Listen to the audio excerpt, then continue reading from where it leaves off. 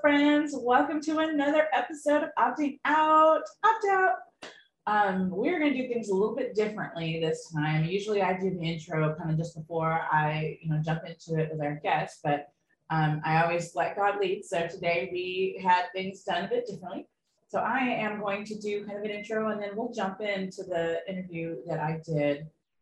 Today we had Mr. Jefferson Moore as our guest today. If you guys have not heard of him yet, you need to. He's amazing. He is an actor and a producer. He has his own film studio, and he has produced some really amazing films that has really impacted my life and where I'm at. And honestly, I've heard had a great following as well. My favorite is The Perfect Stranger. So you guys Google that. It is on PureFlix. It is on Amazon, and check it out. But in the meantime, he has agreed to come on our podcast and just talk with me about his film studio and what his inspiration's been, what it's like making movies, what it's like being an actor and director. Just some really neat things, as well as some things that he has going on with all the different changes that are going on in this world that are happening to all of us. So it's really neat to hear his perspective, along with just kind of seeing how it relates to all the things that we all go through. So I'm excited for you guys to watch this, to see this. Guys, definitely check him out. He's amazing, and his films are great. One of the things that I love as a highlight from that was that he doesn't make Christian film. He makes something that is relatable and able to be digested and enjoyed. So it's definitely a good descriptor of what I have seen. So that being said, enjoy. Thanks so much for being here. And I pray each and every one of you who watch this, whenever you watch this, will be able to get something valuable out of it, because you know how God is. He has a way of doing things in ways that we do not expect. So love all of you. And we're so glad you're here wherever you are.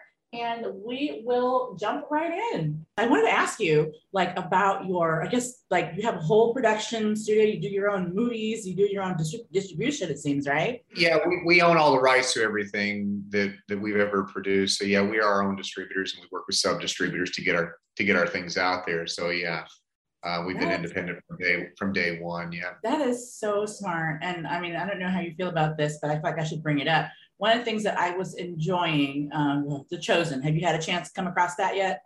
Yes, I have. Yeah, I actually, Dallas is a friend. Dallas actually helped us get our start, Really? kind of in a backwards way. Dallas's dad, his dad, right? Okay, so yeah. Yeah, so the way back when, again, probably before you were born.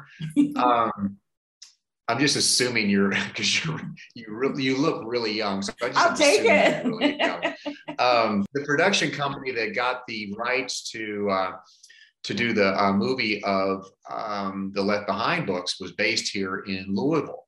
Mm-hmm. And we kind of went to church together. We weren't really good friends. But anyway, Dallas, actually, since he was actually here in Louisville working as their intern. So all the interaction I had with that company, I did a couple of vids for them. All the interaction I had with him, I met Dallas through that. He was pretty much the flunky. So then, he grew up and moved away and stuff and started making movies. So we really kind of stayed in touch. So when we made our first film, when we didn't know what we were doing, we didn't know how you got distribution or anything. It was about 10 months, and we just gotten a bunch of no's and a bunch of no's and a bunch of no's. And I knew that Dallas was out in LA at the time. And I said, Dallas, can you help me out? I don't know what I'm doing here. I'm good at getting rejections, but and he says, well, you really need a rep. Mm-hmm. And I said, never thought about that. So he gave us a guy that he trusted, and that guy got us our first deal, and everything else happened from there. And so, literally, I would be asking if you wanted fries right now instead of doing an interview about my studio if it weren't for Dallas. So that's amazing. He's a part of your history. And he's a good guy. He's really down to earth, and he's just an all around good guy. He walks the walk, and he's still fun, and he doesn't have. There's not two Dallases. There's just one Dallas. Right, the same one. I ran into him once. It's funny how that happened. So we ran into The Chosen on PureFlix, and I was just like, whoa, this is so awesome. And I mean, the way they were doing the pay it forward and the way it was, they wanted to spread it. And I just saw God really moving in that. And so we what do you call it? We donated or sponsored or however you call it, we did a sponsor level, and then they did a grand, oh, not a grand opening. They did a showing of their Christmas episode last November. And we were like, oh, we can be in DC for then. And so we got to go. We actually brought the whole family, including the children. We went to the showing, and then I stayed behind and got to kind of say hey and shake hands. And you could tell it was very exciting. It was kind of like a movie opening they did for the Christmas episode that they did. But yeah, so I got to kind of run into him and very shortly shake his hand, say he's doing awesome and totally impactful. But yeah, he seemed, he's the very down to earth, a lot of supporters, people who know him, very, very laid back, which is really cool. So, so yeah, well, that's really neat. What they pulled off was amazing. Yes, I agreed. And are you involved in that project at all? We invested a little bit at the beginning just so I could have a front row seat to seeing things. So outside of that, no, it's he doesn't need me. That's for sure. It's funny just how things orbit though, right? How our orbits just kind of come around each other. And I just like what you're doing. And honestly, I'd love to see your stuff, especially the stranger stuff. Like, I don't know, put out there so much more, because I love watching Jesus themed things, especially set in, today's and how people see things today. I love it. I'm very drawn to it because a lot of people are curious. And with the way you do it, I love the apologetics part of it, but then also still kind of the relational part of it as well that you bring out, which I haven't really seen and I haven't seen a bunch, but between the couple I have seen, like the Encounter series, if you have not seen it, and I think it's made by or distributed by Pureflix, but they have a whole couple of movies and a series that they did that shows kind of some interaction similar to yours, but after yours, right? So it might have even been inspired. Right. And I actually wondered the other day, was one of your episodes of The Stranger, was it did it inspire The God's Not Dead, right? Yeah, we actually had to check on that. We actually checked on that. Somebody kind of brought that to our attention and said, okay, we'll check it out. I'm like, okay, well, we won't go down that rabbit hole. So yeah. Right, but yeah, because I was like, it seems like it was inspired by it. I don't know if you guys were connected or if you guys are, or anything like that. But yes, I was like, wait a minute, this seems very, very familiar. Yeah, we heard that from a few people. Well, just anyway, but you were doing it first, and it seems like it's created this whole neat expansion of people kind of playing with that. But I'd love to know what inspired you to do that. I mean, to take that on, to play the role of Jesus. That's huge. It just happened. Nothing was really planned. It was just like an unfolding. Just like your life is unfolded. It's just something that was in front of me. And we kind of said, let's just kind of, I'm big. I'm not much of a go-getter, and I'm really not much of a visionary. I tend to pull the oars in a lot and just see what the current's doing, because the current knows more than I do. And that was one such case. I had read this book somebody gave me as a gift, and I'm not even an avid reader. And, I read the book and I said, wow, that just really impressed upon me a good way of explaining things, and things kind of progressed from there. I said, this is really, this would be a good, for people to use to talk to people. And I thought, this would make a nice film. This would kind of be kind of cool. You're really drawn into this kind of dialogue. Speaking about our first movie, how it happened. And it did, it really resonated with people. And we kind of built on that with a few more projects. So the first one was The Stranger, the dinner one. That was the first movie. That was one based on the book I received. Cool. Okay, I wasn't sure which one came first. I didn't really look too much at the dates or the production, but that's kind of what you decided to do first. And did the production studio come before or after the movie? As far as being in business, as far as Kelly's Filmworks, I had quit my real job. about a couple of years earlier and started acting full time. And then I kind of got, I was in a pilot out of LA and did some other things. And then I got interested in working behind the camera and doing some writing. So I think, you know, we had started acquiring some equipment probably about 2 years before we did Perfect Stranger. So, you know, I started getting my feet wet with some smaller projects and whatnot. And I was still, you know, very much of a working actor. So, so that was probably our first marketable effort, was the Perfect Stranger. But the studio was in place before that. That is so neat. Yes, I always hear about how hard it is to do any of those things. And it sounds like it just all kind of fell into place. Well, we had no money, we had no experience, we had very little help, a lot of borrowed equipment. So it's kind of, well, all right. So we, you know, nobody was more surprised at the success of it than we were, especially knowing where it came from. You know, somebody said, well, yeah, we'll do it. You know, if we have to, we'll sell it out of the back of a van, you know, and try to get some of this back, because we, you know, we had a lot of wheeling and dealing going on to get it made. And then when it turned out to just catch on the way it did, and, you know, those first few broadcasts we had, and well, we had a theatrical run as well. Wow. And so we're so surprised at the response to it. We weren't ready for it. Like I said, we weren't on some holy mission to where we're going to spread the gospel to the mountaintops. We were making a film. Mm-hmm. When we first made the first Perfect Stranger, I mean, we did not see it as this awakening of the gospel, although that was a great story. We saw it as an independent film that people would find interesting. Mm-hmm. If you look up an art house, we saw it as an art house movie. Mm-hmm. We saw it as, along the lines of My Dinner with Andre, mm-hmm. which was really popular amongst the eggheads and the mm-hmm. independent people. Mm-hmm. My dog Butkus is in the house. If you hear footsteps, that's him. And so that's kind of how we envisioned it. And it really caught on with people, believers and non-believers as well. And I think we were more surprised by the non-believers that really took to the portrayal, and took to, you know, the content that was in it, that we said, okay, well, the churchy people are going to like it, of course. It was the people that said, hey, I'd never heard it explained this way before. Or the people that said, you know, if I'd heard it this way, I wouldn't have left the church, because the church mm-hmm. just made me feel bad. It made me feel like, you know, like a criminal. Yep, it's true.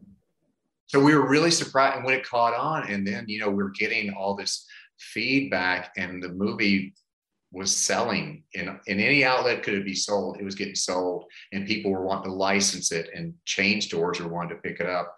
And I kept wanting to say, do you know we did this on a borrowed camera?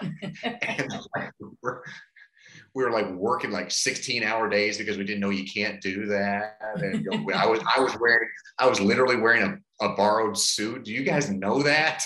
And people didn't seem to care.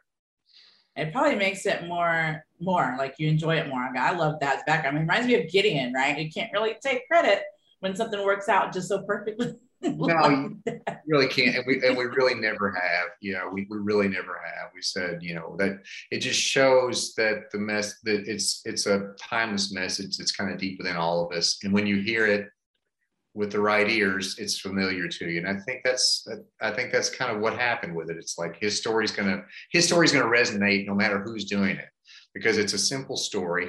It's not complicated. The points he makes are, like I said, it's not like getting a law degree, you know, believing the gospel, not like mm-hmm. getting a law degree. You really got to be smart to do this. You really got mm-hmm. No, it's a simple message that resonates with everybody with a pulse when they have the ears to hear it. Yeah. And I think that's what made yours so special, like especially the first one. It was like you said, it did have kind of that independent, artsy feel to it. You know, you didn't do a whole lot of extra, you know, you just really let it, you know, the characters and we had no money for extra. Well, that also contributed to it too. But, you know, it's really, it focuses, doesn't distract. And I feel like a lot of the stuff, even some of the independent stuff, and I've kind of been a bit out of touch for a little while now when it comes to what's in and everything, even being in Austin, like I said, backyard, right? I've never gone to any of the independent film festivals or any South by. I've never been to it. or ACL, but I'd say it was neat hearing what you chose, because there's so much you could have, addressed, right? When you had that conversation, and the questions, and I love that she asked the hard questions, the things that they don't tell you about at church. I mean, how many people, I don't know if you're into apologetics or not, you're very good at delivering it. so I would assume maybe you have a natural gift for delivering it and portraying it. But Answers in Genesis, which are the people that are behind the Ark and the Creation Museum and all that, their founder is Australian. His name is Ken Ham. He's actually a really neat person to listen to speak. And he, because of his upbringing, felt led to build the Ark one day. And his big thing was, whenever children are hearing about that story, usually in the book, it's the little boat and the animals are busting out of the boat, and it's hard to see it as history, And so he said, you go to school and they say, oh, let me tell you the history. And then you go to, Sunday school and let me tell you the story. And so these children are hearing it, and then they go to college and people start asking all these questions and they can't answer. They're like, they were told when they were young, like they say, hey, school is saying evolution. How does that resonate? And they're like, that's okay, little Johnny, just believe in Jesus. This is him, how he does his delivering. Just believe in Jesus, you'll be fine. And so they'll attack you. That's his big thing about Genesis 1:1, which is their ministries. It's like, there's an attack on the beginning. And if that attacks the foundation, which is Jesus, doesn't really stand very well.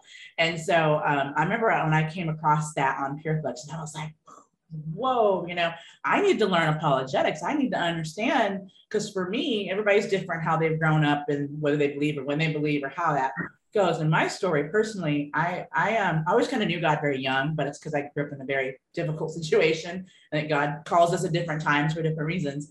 And so I kind of had that protection, and I just believed. I didn't really ask the questions. I'm not one of those, because we need all kinds. I'm kind of like, okay, that sounds good.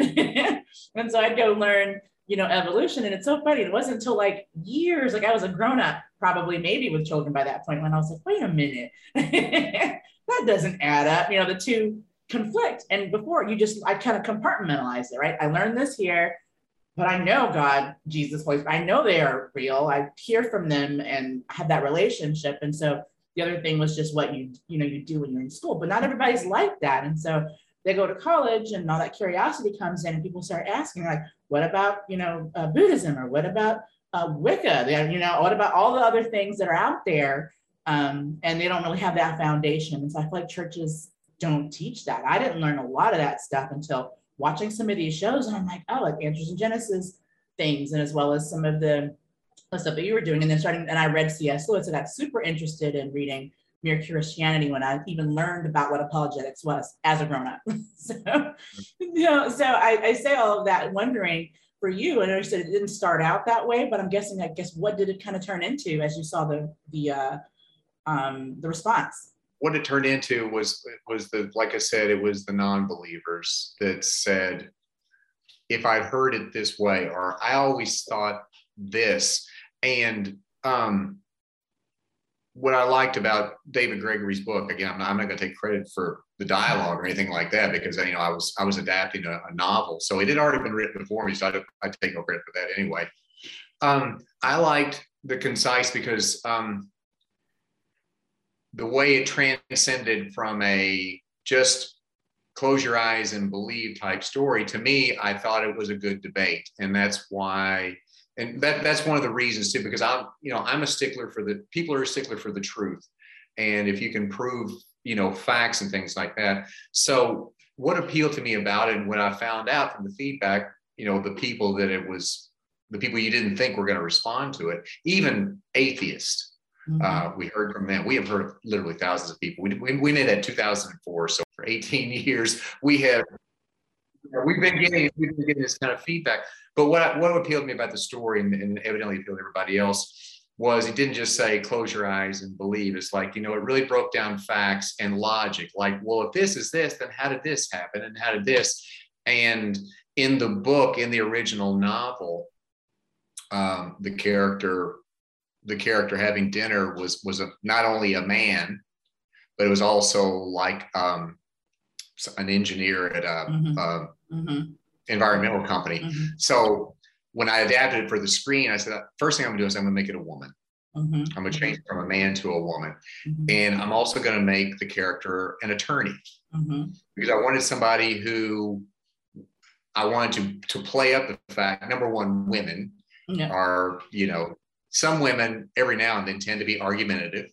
And it's true.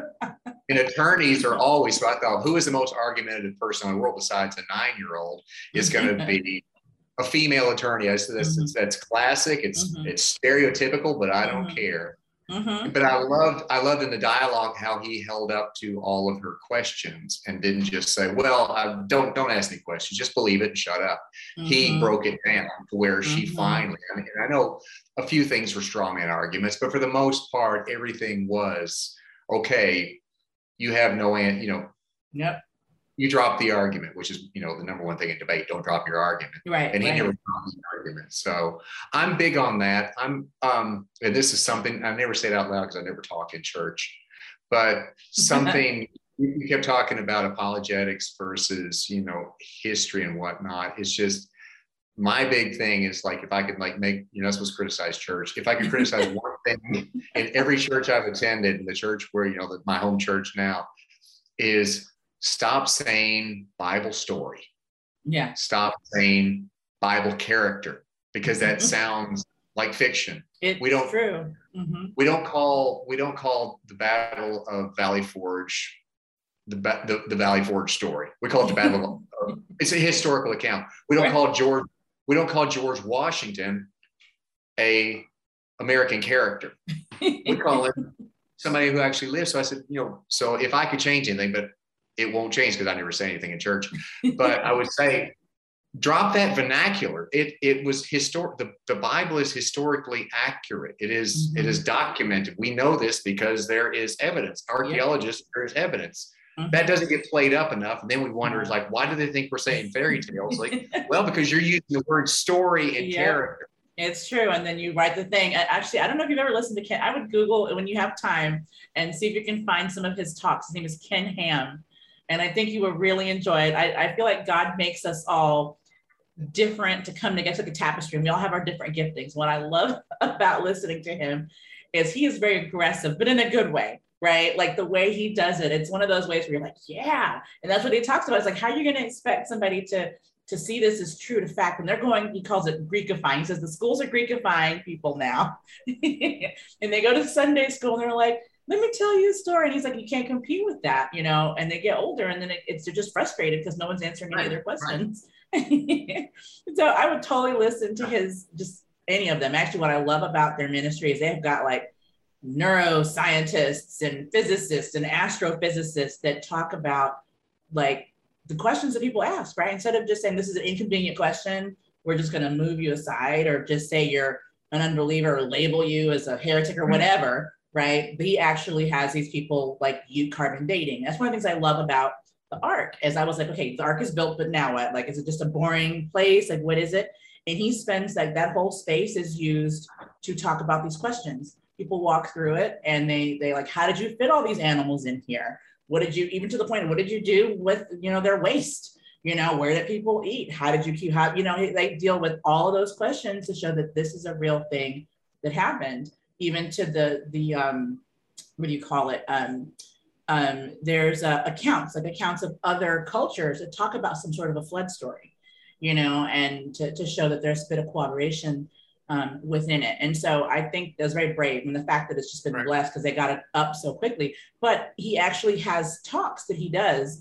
They have a whole like center there as a part of where they're at, where different people come and do talks and different things. But what I was saying, but his style is definitely his style, right? Like he'll do the debating. I think him and Bill Nye have gone at it a couple of times.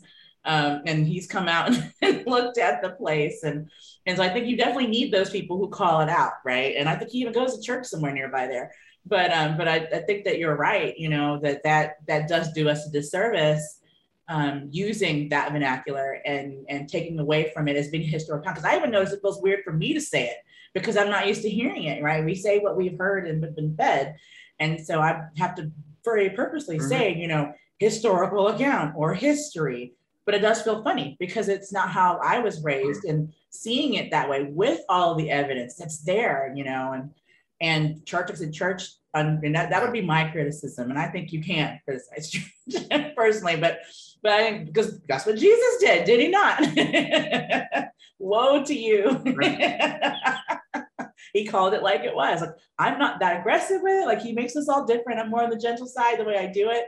But I've heard so many people who say, I love God, but I don't feel like I'm welcome in the church. I don't feel like that I would be welcome. I feel like I would be talked about. And I'm like, you probably are right, because of, church today has its own culture, right? Its own set of ways that things are done and people accept. And so, not everybody's going to feel welcome in that environment, although your relationship with God has really not a whole lot to do with what people are choosing to do in a building. And people don't really know that. And so when we're traveling, and like, I talk a lot about God just because of what he's done in my life. That's just who I am. I just like, God has done so much for me. So it's in my conversations, and it's neat because people who aren't even believers don't mind me at all. They actually love hearing my stories. I told me the other day, I'm like a walking anecdote. I'm just always telling stuff by stories because that's just how I see things. But we were in a store one day, and I don't remember what I was talking about. And they're like, oh, what do they say? Are you Christian or those things, which are very loaded terms these days. And I'm like, I'm Team Jesus. He was like, okay, I like that. But it's neat because the guard comes down. Right. But we're being, and it's getting worse, of course, which is supposed to get worse. Yeah. There's more your team, my team. Yes. In everything. Yes. Like inside your own house, you have for some my team, your team. And that makes it a little harder as well because, immediately, you're on the wrong team. And it really does come down. So it kind of makes it hard because, again, I think we all have handlers, and the handlers do better when we're like this. Yes. Yep. Mm-hmm. So that's a big problem. So it really, I think on a big stage, it's getting harder to do because our big stage has got some really scary people on it that you see that claim to represent what we believe. And I think that's a disservice. I always said, it was from a book by a guy named Bob Briner called Roaring Lambs. And I think it was written back in the early 2000s. A friend of mine that is an actress gave it to me a long time ago. She was on Seinfeld, by the way. Oh. The Cigar Store. Did you ever watch Seinfeld? Oh, I've seen a couple of episodes here and there. Okay. But I don't know if I saw that one. I saw the Fair Square episode. Fair Square, okay. Didn't see the Cigar Store. But anyway, she gave me this book by Bob Briner called Roaring Lambs. And the whole gist of the book was the world is not going to get changed by the televangelists and, the people with the big stage and the lights. The people are going to get changed by people like Tony Dungy, people that are admired and strong in their faith. But, they're strong in their faith because they're strong in their faith, not because they're a televangelist or they have a Jesus theme park. Those people are almost doing a disservice sometimes. Mm-hmm. It's going to be, an influencer is going to be Tony Dungy. Like, do you follow sports? Because I'm going to use a lot of sports. No, that's okay. Because I'm going to go back and Google them later. Some of it I do know, but go ahead. Do you know who Tony Dungy is? No, but okay. You can tell me. He played in the NFL. He coached. He's one of the most successful coaches. He coached Tampa Bay. Mm-hmm. And he coached at Indianapolis, went to the Super Bowl, wow. beat the Bears. But anyway, he is just this strong man of faith, but he's at the top of his game. He's mm-hmm. not, all eyes are not on him because he is a televangelist. All eyes are on him because he's a Hall of Fame football coach. Right. But that's a different point of entry. Mm-hmm. That is his platform. And the thing that I really started thinking about it in Tony Dungy's case was he has a large family, and his one of his sons, I'm not sure if it's the oldest son or not, committed suicide a few years back. And he was not going to miss that opportunity. And it was a time when everybody said, well, let's see how how do you react? Mr. Clean, the churchy guy, why is your own kid committing suicide if you know so much? And that's really the kind of the criticism he got, and he handled it beautifully. I mean, word for word how he handled it. Somebody, I think it may have been my minister, but he may have ripped it off from somebody. He said, God's plan is every time a non-believer gets cancer, he lets a believer get cancer so the world will know the difference. Yes, the way we handle things is very different. So that's the eyes on you and stuff. So it's going to be Tony Dungy, and it's going to be you with your podcast that don't, that you're not a televangelist with flashy and with a choir behind stuff.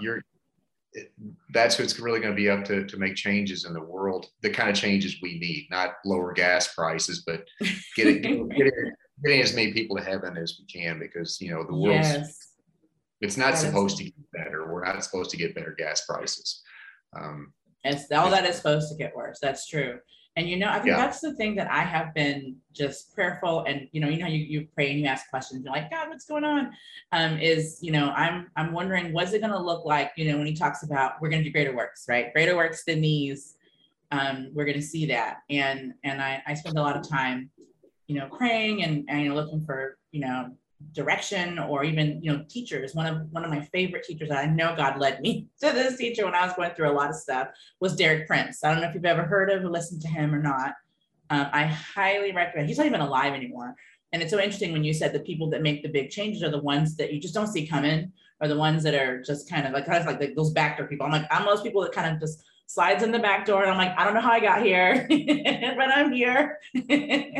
and the guard is down. People aren't they're like, what am I going to do with this person? And that's neuroscience, right? Whenever you get disrupted is whenever you're most open to hearing or receiving what someone is saying, and if they're coming from that place of love, God uses that. And one of my things, actually, we were talking about Dallas earlier, one of the concerns I had for him, and I prayed for that situation, is because he's gotten the attention, right? He's got the stage, something that was considered so humble, and had such a humble beginning. He's like, the Catholic Church wants to see me, and this and that, and I'm like, oh my goodness.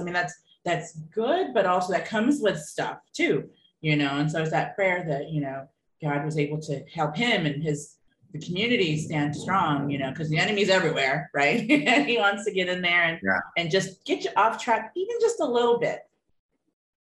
And knowing him like I do, he is so well equipped. So he's the right man for the job, right time and place, because that's his personality. So he talked about being entrusted with stuff. He raised $11 million on his first outing. It's like, okay, who would you trust with $11 million? Right. Dallas Jenkins is one of them. He's worked hard. He was a rich kid, at least for part of his life, because of his dad's success. But he never came off that way, and he never stopped working hard, and he never stopped making a big deal about his failures. He was not a fake book guy that said everything's great. Here's my newsletter. Everything's great. Everything's fantastic. Oh yes, the highlight reel. Yeah, he said, "Oh man, things really sucked. I really blew that. Boy, did I mess up?" Dallas is just, he's the right man for the job right now. So That's awesome. That is so awesome to hear. And I'll just continue in that prayer, because that's such a neat, that whole ministry is such neat, far reaching effects. Yeah, for sure. It's really surprised them, because it's not even going out the way they thought it would. They changed horses in the middle as far as the distribution, and it's worked out perfect. It was the right road to take. And if you say, oh, it's great, it's like, okay, if you could wish one thing for the project, what would you wish? I would say Netflix, and just get it into there, because the production quality is there, the writing is there. It is. You totally could. Yeah. I wonder what that's about. But Netflix, and I have actually gotten rid of my Netflix subscription, because there's not a lot of good stuff on there. At least it's so much harder to find it like it used to be. They used to have a whole faith and spirituality section that was really easy to find, because we were on Netflix before it was, you know, the thing to do. We got rid of cable back in like 09 or something. And they were starting to build, you know, their stuff. And I think it was before they were making shows themselves and things like that. And so that was great. And then they started changing to the point, like, even if I'm just hovering over something, I'm like, eyes are assaulted. And I'm like, I didn't say to play this. What's going on? So we had to retire, for us personally, had to retire Netflix. But that brings up a question I wanted to ask you. So you guys did that first one in 2004, Perfect Stranger, right? I mean, that was before Facebook, you know, and all of the social media stuff. Like, how were people connecting and communicating with you about like their questions and then liking the show? Like, what was that medium of communication? Oh gosh, now I'm being one of those people. Gosh, how did they? Well, they were email. We had email way back then. You were in grade school, but there was email. So we heard through email, and email. We actually got a lot of letters too. I mean, like letters. Wow. That sort of thing. But yeah, through the internet, it was through email. There was no social media, which is fine because I really don't understand social media. A lot of emails. So yeah, that was our prime communication. And then we would see the reviews on Amazon when we were selling there. So was Amazon already? I guess yeah, they were. Wait, were they doing that back then?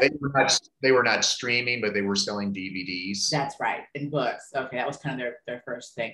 Wow. So I know you made another one. I've seen. It was actually 2000. We started Perfect Stranger in 2004. We got our first deal in 2006. So that was when our actual release was. We started the process in 2004. Gotcha. Okay. That was right when Facebook was showing up and Amazon was starting to pick up steam. So it wasn't that long ago. Right. That's still so, but so much has happened like with communication and social media. Social media wasn't even a thing really back then. Yeah. And that has so much to do with people their content, their media now, right? It depends so much on that. And so it's neat to see a very, like I said, a very easy to digest message done to just do so well. And I wonder in 2006, so when you guys actually kind of went live, you said you had a theatrical run. Like, how did all that work? So I know it's kind of hard to get in the theaters. It wasn't huge. It was really limited. Again, we didn't really know what we were doing, but you know, we were showing well. And here's the other good thing that happened with that first movie. When I was given the book as a gift, I'd done a stage show and someone had left it in my dressing room one night. I didn't know who left it there. Little book. It was like right up my alley. It was really small. And so it sat around. I had the flu. I had the flu one time, and so I was laying on the couch and I'd watched ESPN 3 or 4 times rotating. I said, well, when all else fails, read. So I read the book and really liked it. And then, like I said, when the wheels started turning, this would make a good film. I tried to get in touch with the author, which was difficult because he wrote under a pen name and there was no address there. And it's, you know, there was a letter address, there was a mail address, but no email or anything like that. Plus he wrote under a pen name. So it took quite a bit of doing just to locate him, and come to find out he was a guy in Texas that worked for some publishing company. He had written this book kind of as a project, but he was selling it out of his garage. So I met with him down in Dallas. I was doing a stage show down there. I said, well, you know, he was living in Dallas at the time. I said, well, let's get together. Let's talk about this. And so I'm kind of hashing out what I would like to do with your story and how little money I can give you up front. And so we met, and he liked me. He liked what I wanted to do with it, and vice versa and stuff. So, you know, we got the film rights to this book. Well, in the meanwhile, while we were in pre-production and going to make this little story that we were going to sell at the back of a van, a huge publisher picked his book up. Random House picked it up. Wow. And did a 200,000 unit first print, which was their largest first print for a first-time author they'd ever done in history. It goes to the New York Times bestseller list, and we're making the movie version. It's the bestseller. You know, it's on the New York Times bestseller list, and we had the movie rights, and the movie is in progress. So it opened a lot of doors for us before we ever printed one frame It's like, oh, based on the New York Times bestselling novel. Well, it wasn't that way when we started. It was a garage book when we started. But by the time we printed the film, we could say this is based on, and it was setting records as far as, a first time novel and a novel about that subject matter. It was actually championed by a Jewish person at Random House that actually. Wow. Okay, you're giving me goosebumps. That's amazing. Well, that's how that happened. So somebody said, well, what's his story? I said, well, it's based on a New York Times bestseller. So, people that see dollar signs say, well, there's going to be a built-in audience. So yeah, we'll give you a chance. So that got our foot in the door, whereas we wouldn't have had that otherwise. I was wondering that. That's amazing. Have you written this down somewhere? Behind the I just told you.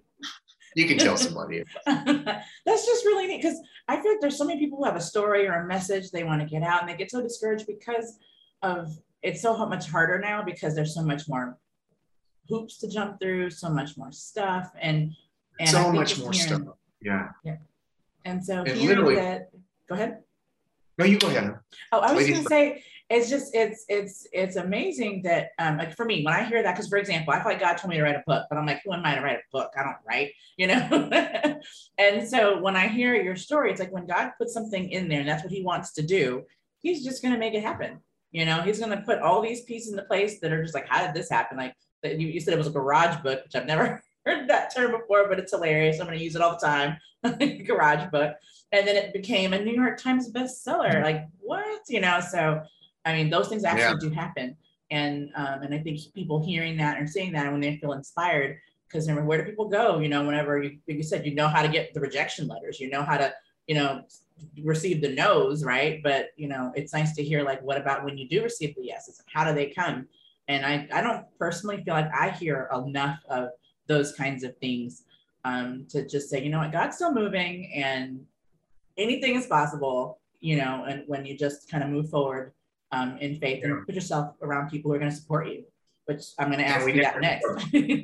It's like I try to maintain with everybody. It's like none of this was planned. I liked acting. I wanted to see what it was like to direct. I wanted to see what it was like to write a screenplay. I mean, that was all me. I co-directed it with a good friend of mine. And it was actually up in the air who was going to play the role. Because he's an actor as well. He went to SMU as a degree, and he's a lot better than I am. And we actually flipped a coin. We said, okay, one of us will direct it. One of us will direct, the other one will act. And so basically, I got saddled with acting. He was going to direct. And then I reneged on it. I said, you know what? I want to direct too. So we're going to co-direct. And he was good about that. So I wound up doing both, but that wasn't even a foregone conclusion I was even going to be in. But he would have done a better job than I did. So, and it still worked out. Like I said, it was kind of the story that kind of sold everything. And Pamela sold things too. That's so cool. So what is your current direction now? So you have this amazing story. You said you didn't really set out to really spread the gospel. And I got to see, another one of your movies for the first time. I was like, I probably should watch this. I'm totally into this, the Perfect Stranger movies and the series. Like, you need to make more of those if you're not already told that. Like, I'm like, I need more of that. That'd be great. But I watched some of the other ones, and also you see that that component of God's love and speaking to people who feel like they're in dark spaces and don't think that they can be reached, which does a lot of that. And the church doesn't help with that. They're like, you're too bad, to be able to come around us. And not a lot of the truth, which is there's nothing that, everybody's in the same boat, and, to God, it's all the same. It's awesome. Doesn't matter whether you are a murderer or you lie, he has love for everyone. And that's not a message that's really taught. There still is the varying degrees of, worse, or better, right? That's still there. That the sentiment is still there. Right. And so I just wonder, and I noticed that's a lot of in your messaging in the series, it's there, which is great. And so I guess, where are you headed with your messaging, or what is your goal if you have one? I know it seems like you're kind of just going with the flow, right? You're like, pull the oars in and just see I'm like that too. I'm a leaf, right? Where does the wind blow in me? But I guess, is there anything that you're wanting to do here going forward with the way of the world and where it's going? We never really thought when we made the first movie, I always say, well, we just kind of do it. I like to portray that Lebowski type thing. Yeah, whatever's cool, man. But two things happened when we made that first movie. I had just watched a movie at Blockbuster. Somebody said, "Well, here's a churchy movie that's in Blockbuster," and it was terrible. Oh my God, terrible! It was awful. And I remember I said this to my friend, that was my co-director. I said, "We could at least do this bad." I didn't know what we were going to do, but I always say, "We could do at least this bad." And they're a Blockbuster. No wonder the world thinks we're idiots, because it was just not good. And I said, we can at least do this bad. So I thought, and then the other thing was, I thought that as far as the messaging, that, the way the book explained how you get into heaven, how, what this is all about, what is relationship? How do you have a relationship? Explain that. Mm-hmm. Why is this, why is this faith is what, no one comes to the Father except through me? What's that all about? Yeah. I thought I did a good job of that. And there was no other movies out there that did it, because, the King of Kings didn't do that. The Jesus in that was darn right scary. The Passion didn't really do it. The Passion was so much, it didn't focus on the explanation book. And I thought no film has been well done and been an explanation book, as far as it goes. And I thought that script, the novel, did that perfectly. So I really felt like we were filling a need there. I said, we're creating something that does not exist right now. Well, since then, there's been a flood. You said, the Pureflix came out with their own I Met Jesus series and stuff after that. And so it's going to be a flood. But at the time, that did not exist. And so we made a few more movies in that series, because we thought there were a little bit deeper explanations that this character could make in different settings. And then we did the series of the 7 episodes.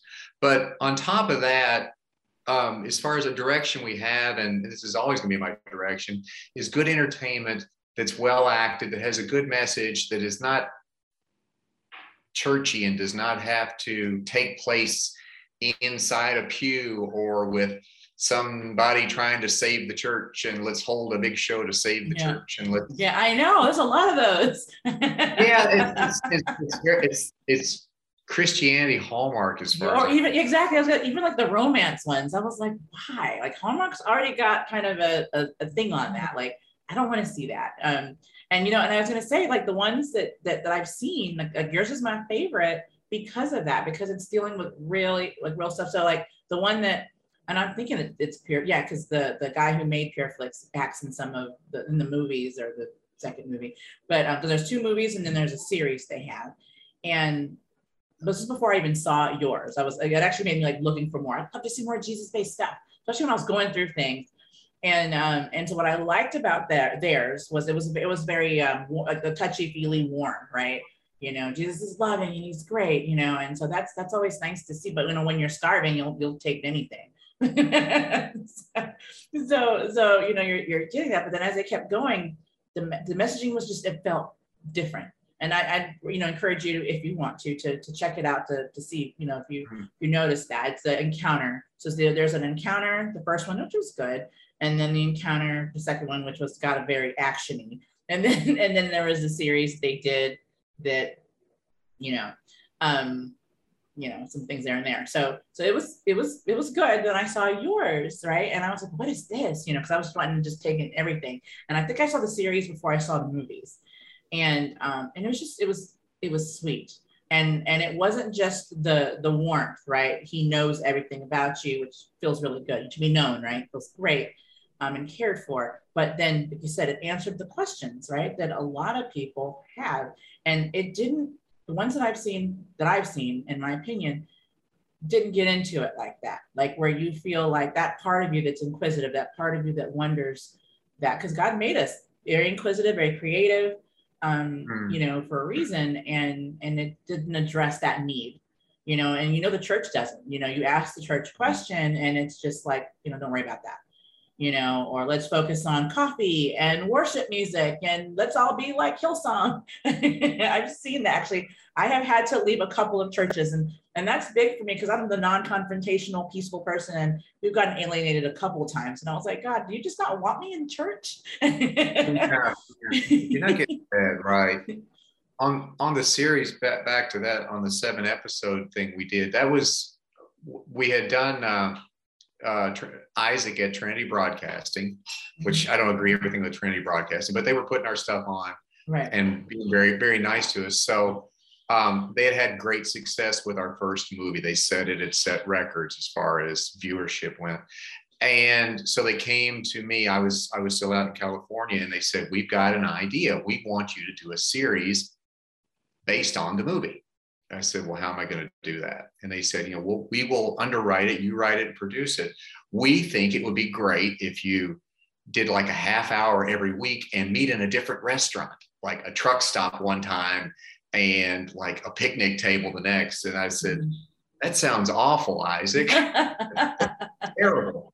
So I said, I don't think so. So I went back to my hotel and I said, somebody's giving you a blank check to do basically, anything. So I said, I went back to him. I said, how about we do this? How about we do episodes based on actual accounts from the 4 Gospels, and we modernize them?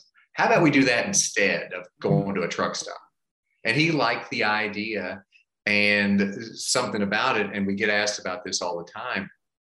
We get asked about how do I find more episodes? Because there's only 7. They said, where's season 2? And I said, there's not one. And they said, are there any more episodes? I said, no, it was only 7. And the story behind that is they gave us, and again, they were underwriting this whole thing, which meant everything was paid for and we were very well taken care of. They gave us a 20 episode order on it, which means our budget times 20 episodes was nice. And I said, we can't go much past 7. And I just said, we won't be able to keep it fresh. And at some point in time, I'm going to be putting words in Jesus' mouth that I don't feel comfortable with. So I said, I can handle 7 stories and keep it very relevant and keep it very gospel specific.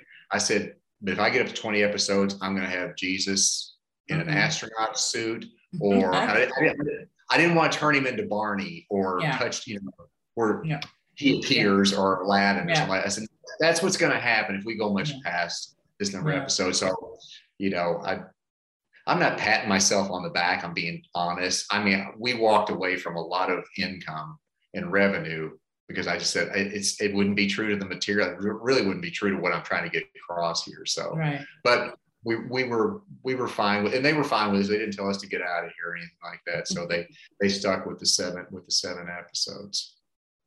Wow, that's an interesting part. I would have not guessed that, but that makes sense though. I think that it's true. It's when it comes to these things, it can very easily go in a wrong direction if we're not careful. And I think and it's a respect thing. It's like, okay, he's not a genie. He's not Michael Landon in Highway to Heaven. He's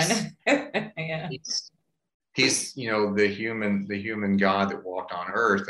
And so I said, I'm nervous about it as it is. If we go much past 7 episodes, I'm going to be really nervous about what I'm saying here, because not want to put words in his mouth because his words were very distinct and they're very short. The Gospels are very short as far as his actual account. So I just didn't feel comfortable with that. So just because you mentioned the series, I was curious about that. So I was trying to ask that question, like, where's the rest of? Are you going to make any more? So beyond that, we have, I guess our movies kind of go, we've done 12 up to date, and they kind of go in a couple of categories. And I say the ones like The Perfect Stranger, which are very message heavy and really promote a lot of questioning and answering.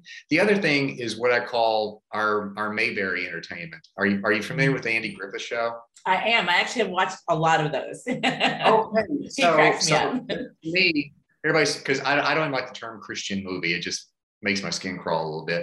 But anyway, nobody ever called the Andy Griffith Show a good, it's Christian television.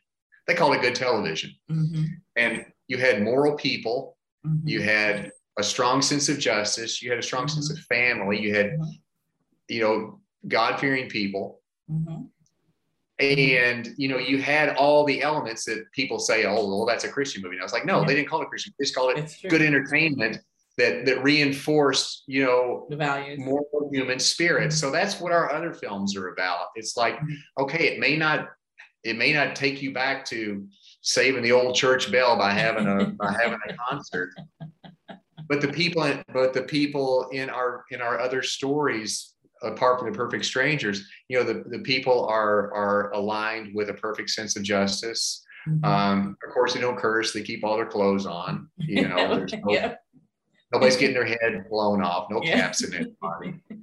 But we're telling good stories and try to be as close to human, you know, realism as possible, like people you can relate to. But at the same time, we're doing good storytelling according to these laws and these rules and, you know, these guidelines and stuff. So that's kind of, so our movies kind of fit two different categories. No, that's awesome. One of the things I have been looking for, and I actually tweeted the creator of PureFlix, as a, you know, kind of, let me position this to you. I think he just kind of liked it and move along. But one thing I would love to see, especially now that I have children, and, you know, we'll go to the library. We don't even go to the fiction section anymore. We just stick in nonfiction. We get books about space and about nature.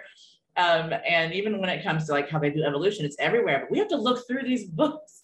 And even like we homeschool, right? And so we'll, you know, get them these, you know, books that they're learning. You think it's safe, right? But you go through and we're working on them. Like, why are they posing everything from such a negative perspective? Like, oh, you hate Brussels sprouts. I'm like, we don't hate Brussels sprouts. We like Brussels sprouts, but children are so impressionable. But anyway, point is after going through that a bunch, I remember thinking about it, praying about it, and even talking about it to my partner. And I was like, you know, that would be really great if there was some sort of a media company or somebody, some production, I mean, that just really put out media that, you know, was categorized for the different age groups where they were at, or different messaging. Because if you've noticed, like, our poor children, they don't even watch TV right now.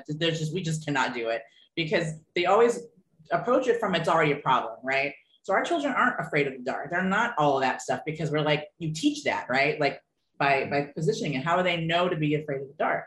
They might want you to turn the light on, but that doesn't, you know, you see what I mean? But if you start saying, oh, are you afraid? Oh, well, yeah, I guess that's what's going on. I've just imprinted that on them. And so we tried prayerfully to do that in a different way. And so I'm like, when we want to bring in media or things, lessons and teaching them, a lot of that stuff it leads, you know, and it leads in ways that's not very helpful, rather than just teach them the concept. You know, and even some of the Christian shows and the things, Christian shows and those things, like they'll have a couple of characters that are kind of, you know, what is the word? Disrespectful to adults, or they speak and say things that I wouldn't want my children to say. So it's like, what do you do?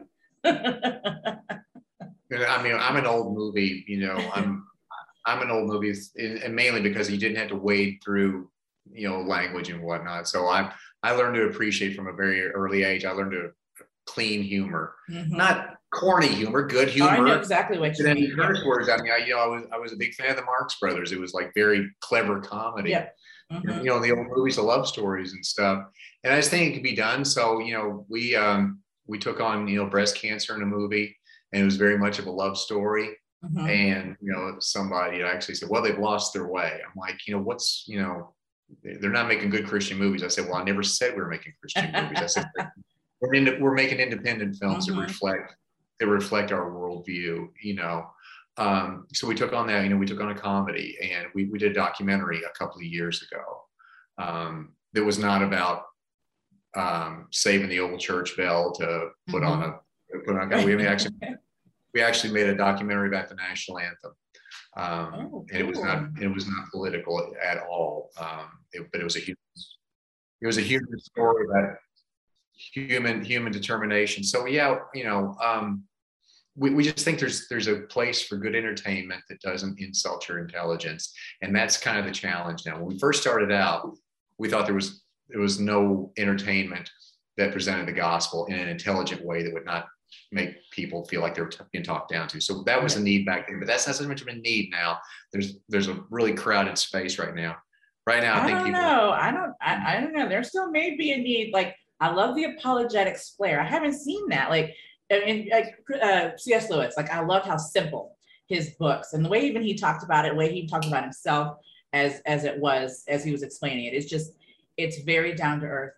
So your homework, should you choose to accept it, I'd love for you to check out Derek Prince, if you've not checked him out.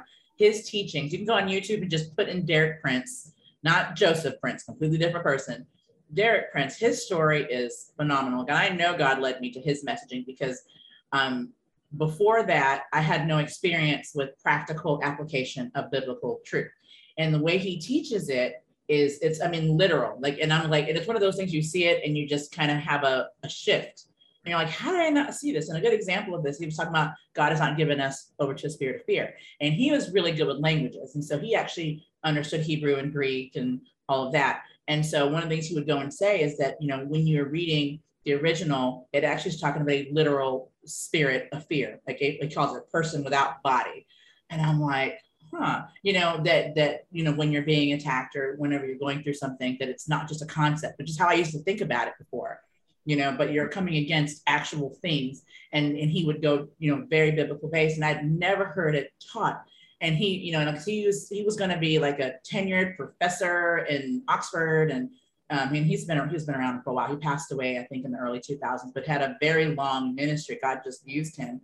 He said no to that to say yes to what God was calling him to do. He was in the military and talked about how he was, God had an encounter with him there. And, you know, so he was going to be a teacher. He can use all that knowledge because he said he got into Eastern stuff and he was a yogi for a while. And the philosophers really, his thing was truth, right? Searching for truth. And then God kind of got a hold of him and he studied all of that and then found that this is where it's at, and then began teaching it in a way people could digest and understand it. That was his big thing. And he would say that if people ever came into him and said that was so profound, and he was like, well, what did I do wrong? It's not supposed to be profound. It's supposed to be extremely simple. And I was like, yes. Yeah. Point. Yeah. So I think you'll enjoy his teachings. Derek Prince. When I Google, yeah, Purple Rain. Sure, Purple Rain's gonna be stuck in my head next. Yeah. Yes. Yeah. Maybe I'll get Lola out. Get Lola out of your head. Yeah. But one of the things that I saw, and it's so neat how God will like take charge of your education when someone doesn't. So like I was raised, you know, it's a very difficult environment, but God kind of took over a lot of my upbringing in a lot of ways, the way he would show me or lead me to different things. And when I started listening to or watching Derek Prince's teachings, there's so many of them. And before that, you know, the regular teachers, right? There were some Priscilla Shirer or, you know, there's the big teachers that people go and listen to. They go and fill a whole like stadium or concert or whatever hall to listen to these people who teach. They're not necessarily preachers, but they'll like teach, they'll write books. You know what I'm talking about, right? That whole kind of stuff. So it's really in these days, especially with the, you know, the women's ministry and stuff. And, and so that was kind of where I was at, right? Like, oh my goodness, I can't wait till they get another book out. And when I started, when God kind of got a hold of me with this new teaching, and I started realizing that, and it's also for a lot of these women, they would go to these what do you call them, teachings, whatever you want to call it. They'd go, spend money to go, and they filled this huge hall, listen to them, and they're like, it's like they were feeling good, right? They're feeling really good. And then they'd leave and feel worse than when they got there, you know, because they really weren't being fed anything and nothing they could take with them. You know, it was all like, yeah. And so listening to him, and I tell people one of the big things I learned when I started listening to him, and even when I went to my first spirit-filled church that didn't feel weird. And I was like, it's like you realize you've been eating gruel your whole life, but you didn't know, you thought that was what it was. And then you get steak and you're like, what have they been feeding me? I was being barely sustained. And I just like, that is missing. And people, you know, it's like the difference, I think that's what God showed me when I saw his teachings, is a lot of these teachers, and I'm not necessarily speaking badly about them, they probably don't even mean to be doing it, but they're getting in the way, I feel like, of God's glory or God's, who, you know, who God is. And so they're taking all that adulation and praise, even though they don't realize, like, I'm doing God's work, but the message, the feel, whatever it is, it comes through, like you receive it as you're eating something, someone's serving you food. And if it's coming from the person and not directly, like you're not just a vessel, that's going to translate. And I didn't realize that until I heard someone who literally, there was no agenda. Like, it felt clean. It felt like there was nothing in the way of the message. It was just the message. Take it, use it, forget about me, my name, whatever, and build. That's kind of what it felt like. And so I love, like, your show, for example, your movies. I got that same feeling even listening to that. It wasn't like, look at what I've accomplished and who I am and what I've done. And like I said, I don't think people mean to do that. I think it's just kind of a natural bend that can happen sometimes. Like, I just saw The Case for Heaven. The guy, Lee Strobel, I think that's his name. He does a lot of The Case for, and I saw the movie adaptation about his, his story, which is an amazing story. And then he's been making a lot of different The Case for documentaries, and I just saw The Case for Heaven. And I mean, don't get me wrong, there was some good stuff here. The near-death experiences was good, but at the end of it, I was like, why do I feel like this was just about them and their experiences a bit? and although it was good, it was really good, and I even brought the tears. It doesn't take much to make me cry, especially when it comes to stuff like that. I'm like, this is so great. But at the end of it, it was like, I feel like this is more about man a bit than about God working through man. Right. I don't know. What would be you know the difference, especially somebody like you with trained ears and trained eyes. You know the difference when you encounter somebody like that. When you encounter a televangelist kind of guy, and when you encounter a legitimate spirit-filled person. Because when we think spirit-filled person, we think hands in air, and we think tambourines and scary stuff and tongues. But really, a spirit-filled person is, it's not like that. It's like somebody that really is emulating Jesus, and you see what drew people to him when he was just a man. And I've encountered people like that in my life, and that's I don't say, wow, I wish I could be like Jimmy Swaggart. I'll encounter these people. It was several years ago before we moved to Louisville. It was a guy at a car dealership, and I could have spent hours with this guy, just the way he talked, the way he phrased, the way his faith was not something he did on Sunday, and and he kept saying that. He said, "You don't think I'm trying to do this to get your business, do you?" I said, "No, I'm not getting into it." But it was such a natural flow that came out of him. It wasn't something like, well, I'm going to talk churchy to this guy now. It's like, no, this was him. And he was an admirable, good looking guy who was very successful. I think he owned the dealership. And you can see such a difference between those people and the people that work at it and, have the 1-800 number down in front of their name. Yeah, that's a good way of the putting difference. it. And I think everybody responds. They can tell the difference, and they're just neat. And it's the tone again. You got me this whole list of names I have to look at here. All this I forgot how to pronounce your name here. I actually wrote it down. I've got phonetically. And Tony Dungy, he's an incredible witness without being an incredible witness. Exactly. That's how Jesus was, though, right? He didn't come in and say, look at me and look at this and all that. He just showed. I tell this a lot to my non-believer friends, and I forget how it even comes up, because I'm very much just a walking vessel, I suppose. I don't really think about what I'm going to do before I do it. Even when I do podcasts, I tell people, I'm like, I don't really know what's going to happen. I just kind of pray about it, and then I let God lead at that point. And I said, like I said to everybody, and everybody I guess they deal with me. They don't mind me, I guess.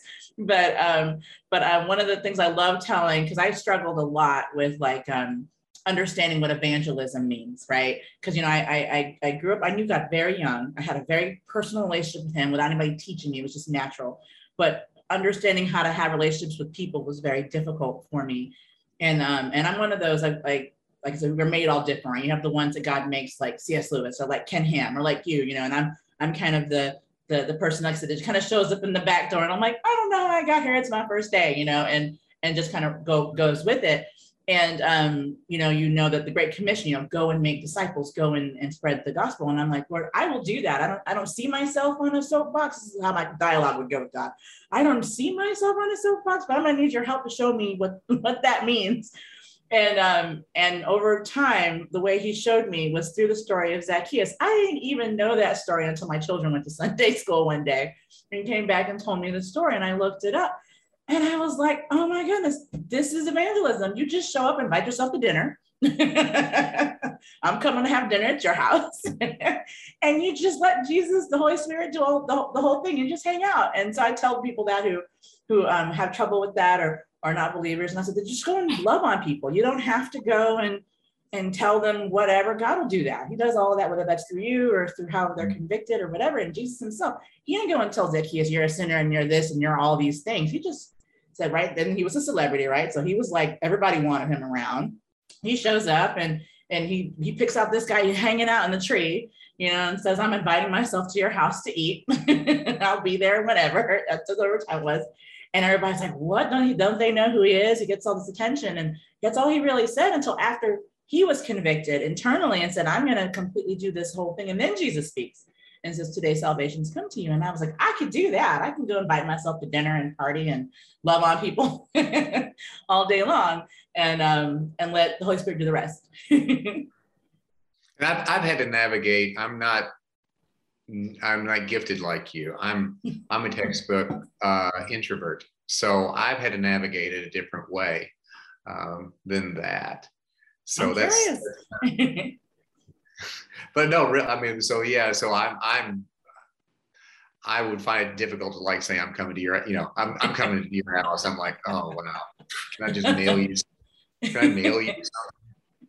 So really, and I think, like I said, I'm not some messenger, but I think the way we presented the message has kind of been, if I could do it, I would play it this way, So it's kind of been. I have a question. I have to ask you this kind of blatantly, or not blatant, bluntly. So how are you an introvert and you like make movies and you put yourself out there for everybody to see? It's different. There is a script, and of course I didn't graduate college, so I don't have this great insight. Plus, I don't really like talking about myself. I was a very unhappy child. I was my appearance, everything I did, every friends. I was painfully shy. I faked sleep for the first 6 years of my life. My extended family thought I had narcolepsy because I was always asleep, but I would fake sleep so I wouldn't talk to anybody. And I really got used to that. But as far as performing, it's almost like an out of body type thing, as long as Yul Brynner said the same thing. Is like, he would say when Yul Brynner was doing The King and I, and he was just this huge presence and stuff. And someone said one time, well, Mr. Brenner's, the senator, is here to see the performance tonight. He'd like to come talk to you at intermission. And Yul Brynner said, no, I don't have a script. I don't know what to say to him. This is this great man. So I'm not comparing myself to Yul Brynner, but I don't really consider it being out there. It's not the same thing as making a speech. It's a very closed environment. I know what I'm going to say because it's all written down for me. And I can't be humiliated because I'm usually the writer too. So so if it's a matter of that, it's like, yeah, I want everybody to see our pictures and stuff. I just happen to be in it. But as far as in a room, it's like, I cannot find a corner fast enough of 2 or 3 more people. I'm not comfortable. I'm not confident or anything like that. So I guess it's like an out of body experience. Like when I'm working, that's not me. I'm this other character. I'm this other person and stuff. No, that makes sense. You kind of, and sometimes, and I feel like where God makes it so multifaceted, because people will meet me and they'll think, like I would say I was shy when I was younger, but I had a very abusive home life growing up. And I think that can mess with how you show up in front of people. And God just did something with me. I don't know, where I just jump out there. But a lot of times it's very similar to what you describe it, where I don't really think about it. No, there's no script. Sometimes I don't know what I'm going to say to a person, but I'm like, well, I'll just show up and see what happens. And then things just start happening. God just takes over. And speaking, actually, I started public speaking. And like I said, I would have never thought, like, I'm kind of like you in the way to where I'm fine backing people up. I'm fine being in the background. Like, I'm totally fine with that, supporting you.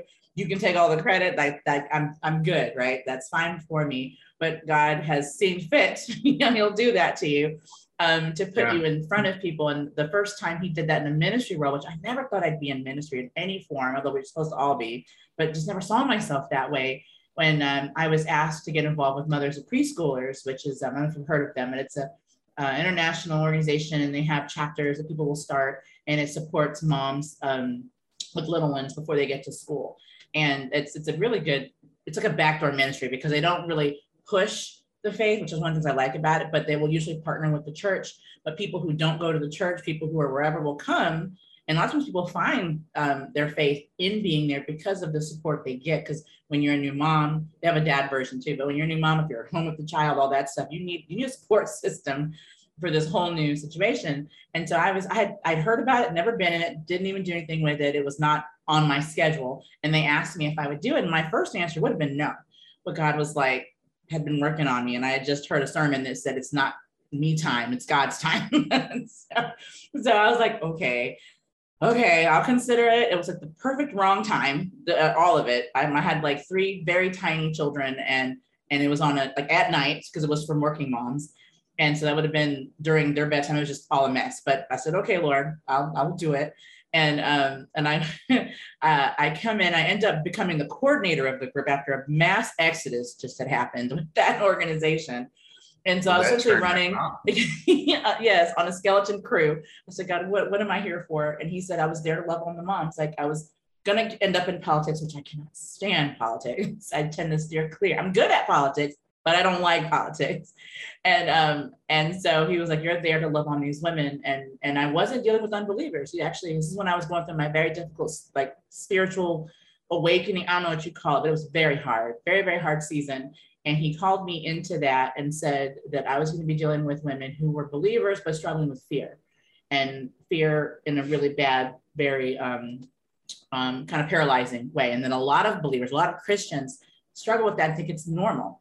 And that's something that I did not, well, I understand it now because during that season I was in, he allowed me to experience fear that I had never experienced before. And I had, like I said, I've gone through some things, but he always protected me and filtered me from it. And he said, this is how people feel all the time. And they're believers and they're very, very just fearful. They're just waiting until the next attack or bad thing happens. And that's not how they're supposed to be living. So he said, I'm supposed to support these women, these moms. I said, okay. So I show up there, I end up coordinating the whole group. And I walk up there and I get on stage and I'm like, I just heard about MOPS like 5 minutes ago. I don't really know what I'm doing here. I just kind of walked in the back door. So y'all bear with me. But they all found that very charming. Because, of me just kind of showing up like that. And I'm like, this is not my stage. This is y'all's stage. So if y'all have something you want to say, or if you want to speak, please let me know. And some of the more senior members did not care for that very much because I kind of shook everything up. They don't like that at all. And so I spent the year loving on the women that God protected them, but I dealt with a lot of church trauma from dealing with that. And I ended up leaving the church after that. But I bring all that up saying, I'm very similar to like, God just kind of puts me there and I just kind of do whatever I'm supposed to do. And then kind of, excuse myself to, whatever I need to do to kind of refill and refuel. Yeah. And I really have, that's just, I guess you call that part of my journey is seeing how I fit into that. And I'm still not sure, sometimes. I would have never seen, when you sit interact, I say personally, and I'm speaking to you like we're old friends. So normally I probably wouldn't say this, but, but I don't really like the terms introvert and extrovert, because I feel like I've seen people who can be all the things, right? And just various circumstances, depending on the environment, the person, what they're going through in life. And I'm a stranger, or I was at least before you came on here, and you did not seem shy to me at all, not even a little bit. No, not even a little bit. That was nice of you to say. It's the truth. People make that assumption when you're in this business, and they just think, and especially they think, oh, he's going to have all his personality and this, we'll invite him to this. It's like, boy, are they disappointed when I show up. And, I'm barely making eye contact. It's just, I just never stopped being that kid, that just isn't comfortable around people and stuff. But like I said, I have a really good friend. She's an actress, and she's been in a few of our films. We've got to be really good friends. Beautiful girl. She's just drop dead gorgeous. And we had done some commercial work back when I was an actor and stuff. And then, a few years later, we started Kelly's Filmworks. And I said, well, let's bring Patty. I really want to use her now. I'm going to look her up. She said, I used to see you on those shoots, and I just thought you were the most arrogant, SOB that was ever. She said, you never talked to anybody. She said, you never even came to craft services and stuff. You would go, during lunch breaks, you would be missed. I said, how long have you been stalking, making notes? She told all these, she said, oh, do you remember the shoot? Oh, down it. Do you remember this shoot? I'm like, Patty, did you not have a hobby? Just watching you. She said, I know. She says, now I know. I try to look back on that. And I said, well, yeah, unfortunately, I've never been a dig me type person, so I'm not going to walk out and say, okay, guys, I'm not talking to anybody because I'm shy, not because I think I'm better than you. I'm painfully shy, and I'm always going to be that way. So thanks very much. That's your PSA, or maybe you should just put it on a shirt. PSA. And it really has to be hard because especially in a worship setting and stuff, I'm really private about that. And, I'm not a big fan of stand up and greet your neighbor. In fact, I mean, here's me as like at this point in my life and stuff. I sit there with a little bit of dread, knowing, okay, at any second now they're going to say stand up and greet your neighbor. And it's like, my palms get sweaty. So this has turned into like a psychology show about me here. So no, this is really interesting. Like I have a lot of conversations with people. And people say a lot of the same stuff, and it's people you would never think. And I'm just like,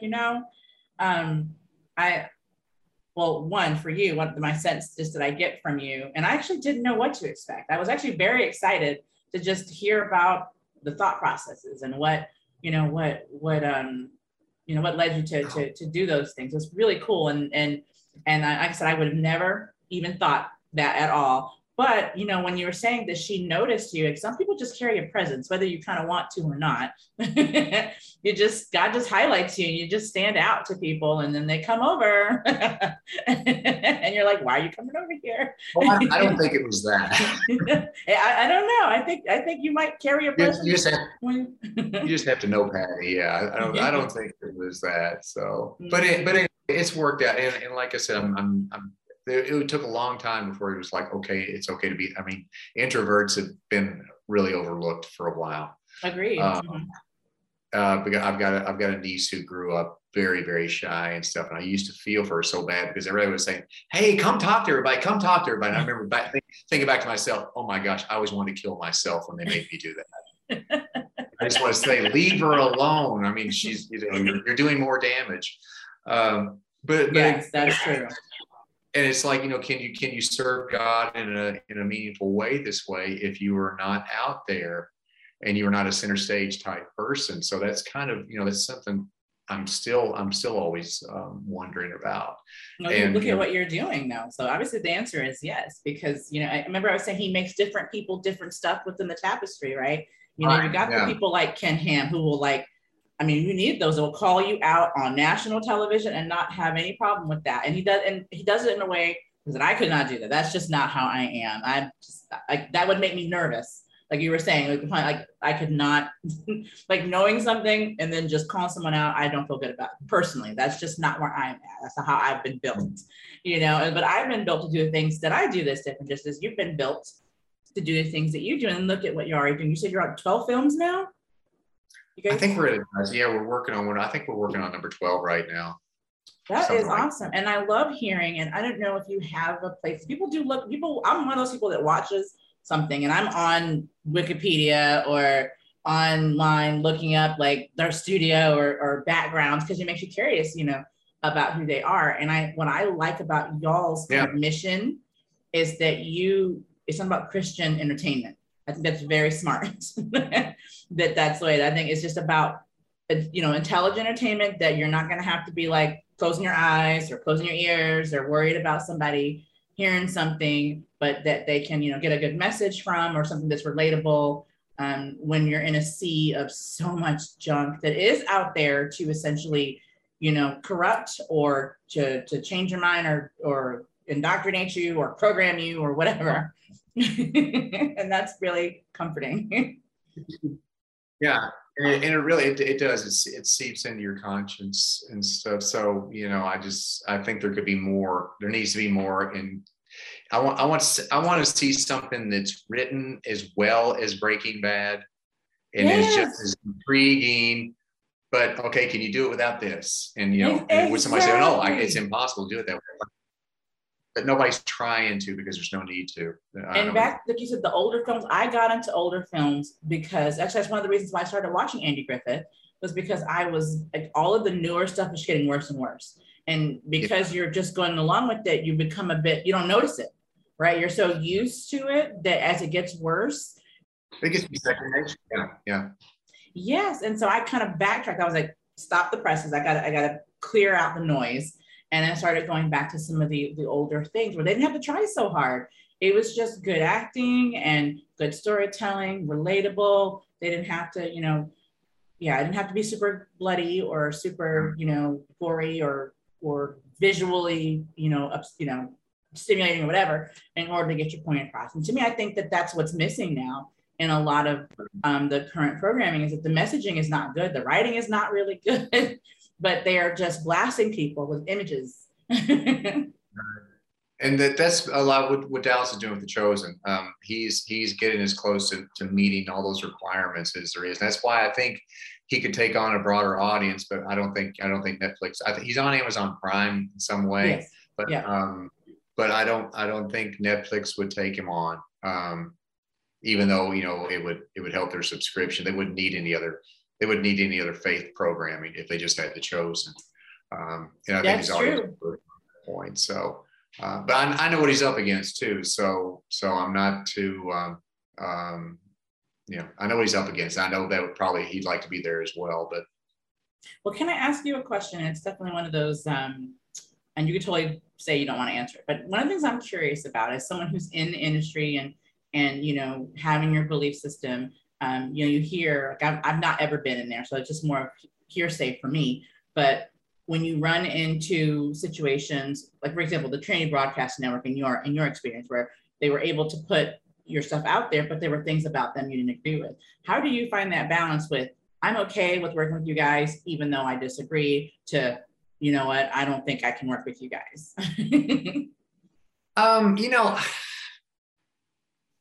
Yeah, I would like to say something noble here, but I don't want to be insincere.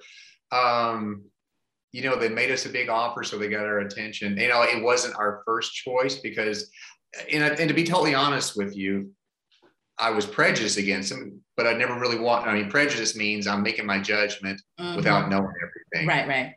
I had seen bits and pieces. I had never sat and watched any Trinity programming for a while. Right. You know, I think there has been, Trinity is huge, and there's things in there that I'm sure I am adamantly against that they're doing. But I would find I could say the same thing about my church. Right. And right. I bet I can find one person in here who's beating his wife if I look hard. Yeah. And I can do that in my own family. I can, again, I can say, I can find one person in his family who's beating his wife. But I'm not trying to rationalize, but, if it had been,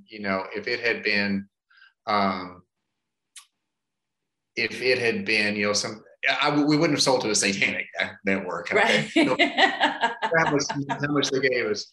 But at the same time, we're to entertain and enlighten. That was our mission. So even if somebody had said, well, do you have any reservations about working with Trinity? I'm like, but I mean, people that watch Trinity need to hear our messages. Yeah, hear it too. Mm-hmm. So we're not going to overlook them just because some things are just a little creepy and some things are a little, further than I would. But Jan Crouch was actually a very sweet woman. The lady with the pink hair. She was actually very sweet. And I worked mainly with her son when we were out there, and he was as nice as could be to me. They're really nice people. They just they came off very flashy. Right. And that just might be the culture that they need to fit into too. So you just really, it's true. Yeah. You really know. There's things I would do, but they would also probably look at me and say, there's things that you're doing things wrong too. You're doing creepy things too. So, we didn't have any problem with that, but at the same time, we were looking to get distribution. So I'm not going to be too noble here. But we have not done a lot of litmus testing since we've been doing this. We have, there's a studio that's made a lot more money than us with faith-based things. And I remember seeing an interview from the producers way back when, and they said, well, we will not hire any crew or actor who is not a Christian. Mm-hmm. I thought that was the worst thing I'd ever heard. Yeah. But I can see why. You don't want to have to worry about what your people are out doing at night and stuff. No, we never had that litmus test when we hired people. So I know we have hired non-believers. I know we have had people from alternate lifestyles than ours. No, I think that's about as far as it goes. But they've never had a problem with us. So we always, and like I said, we would actually even have prayer on set for whatever reason. We didn't do it every 5 minutes. Before meals, start working like that. We never did. We never gave a big speech about if you were uncomfortable with this, you may leave, or you have to join in, or you're not getting. We never did that. We would just pray. We said, we made no speeches. That's how unencumbered we were by it. We said, we're doing our thing. You've read the script, you know what we're talking about, and you're still here. So we take it you're fine with us. Right. No, we really like that approach better than the litmus test. And it's like, okay, and people, I think that some of the people that we got through to with our message were the people we hired that were getting the gospel through their script, through what they were working. So we never took that part out of it. So and like I said, a lot of them, I don't want to call them, but a lot of people who had different life choices than we did, they wanted to come back and work for us. So it's like, well, but that's, I think we accomplished our mission there as employers that, Jesus sat with the sinners, but he didn't sin with them. And, so, from that approach, I feel, that I like our approach as far as that. It's not being an exclusionary thing, because sometimes, the person next to you needs to hear the message you're telling as much as the guy 500 miles away. So I totally, and that comes through your what you create, your content. It really does, it comes through that, because even hearing you talk about it, it's so neat to hear you talk about it, and then the feel that was there in experiencing and watching it, and how it is congruent, right? It doesn't feel stuffy. It doesn't feel, even the things you dealt with, right? It felt like anybody's welcome, right? Anybody's welcome here to be part. And that is very much the model that Jesus had set. And I really appreciate you answering that, because one of the things that I wonder, because like I said, I can't speak from that place because I'm not making those decisions, right? And that's got to be, can be hard, right? When you have everything that you're trying to work for to get your message out there in front of you, someone's willing to believe in your project, but are there compromises, and what do you do and make it? I would assume prayer is a big part of those decisions, because God can, if God says do it, even if it was a bunch of Satanists or whatever, then he's going to pave that way for you to do it and make that path. And so I just need to hear a perspective of someone who's in the industry, who's making those decisions, and also seeing the ministry component of it. I mean, there's a gospel component or spreading of the gospel component in just interacting and spreading your message through the work and the art and what you're creating as well. And I think that's really neat to just hear about, and for anybody. And I always kind of pray over these podcasts when we do them, and I love how we're doing this. Like I said, I would never know how it's going to go, but we just roll with it. and just as a side anecdote, funny story, is, the way I know when God is really behind it is kind of the feedback. I remember the first time I did it, I'm kind of like you in this way, where I would have never done a podcast, totally not in my realm of things I would ever do. Actually, when I was very, very little, I thought I was going to be a lawyer. I was going to graduate from Harvard. I was going to speak all the languages and work for the UN. That was my thing. and God was like, no, something else. Although the language thing is still there. Other things, he has me doing so many other things. But the story I was going to say is, when I was going through this spiritual difficulty, when God was using it to kind of wake me up to do more, he's like, you're kind of falling asleep and you're not out there like you should be.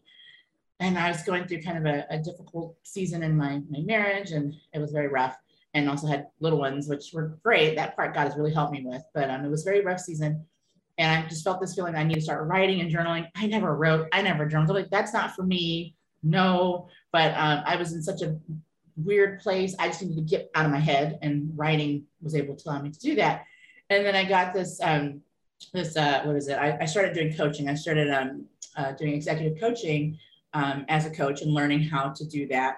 And I was, researching different kinds of programs to get into. And one particular day, I was going to have a meeting with someone who was going to, talk about their program. I wanted to cancel that meeting because I was having a really bad day, and I just wanted to just be done. And I remember before I took that call, I was going to cancel it, and I was talking to my husband at the time, and I said, I just want to opt out. I just want to take my ball and go home. Like, I'm done. I'm just done. And so I get on the call and I was like, you know what? I'm just going to get on the call. I'm going to take how I'm feeling into the conversation we're going to have. Just be honest about it.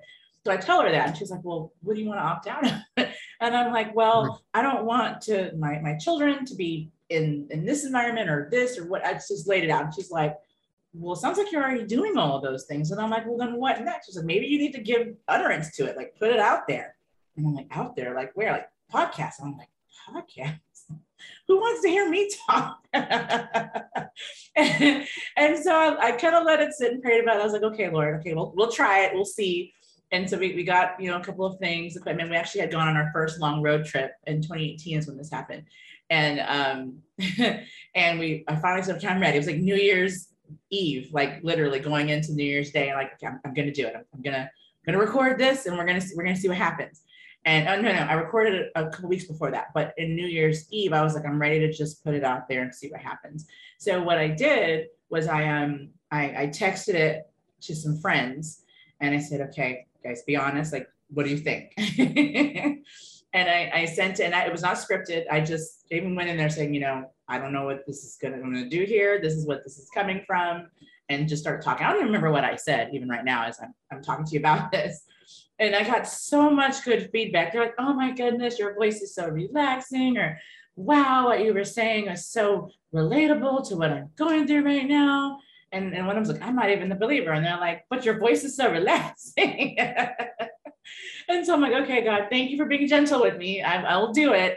And after that, a lot of the feedback, and I haven't really done any major like marketing for it. I just put it out there and put it in a few places, and people have been finding it. And when I do hear from people, they'll say, this is really like relatable. And a really funny part was I was somewhere and it started playing on my podcast, and I hadn't started playing. It just showed up one of my recordings. So I was like, well, I didn't put this on here. Maybe I'm supposed to listen to it. So I started listening to it, and I helped myself. So I didn't even remember what I was talking about. So anyway. You never listened to that. Wow. No, I don't. I just put them out there and I leave it, and then and don't go back to it. And someone else produces it for me. That time, I was listening to it and I helped myself. So I'm like, God must be behind it. That's right. How long have you been doing it now then? Since 2018. So wow. I'm bad on counting years these days. So is that 3, 4? That's 4. Yeah, your math is as good as mine. Yeah, 4 years.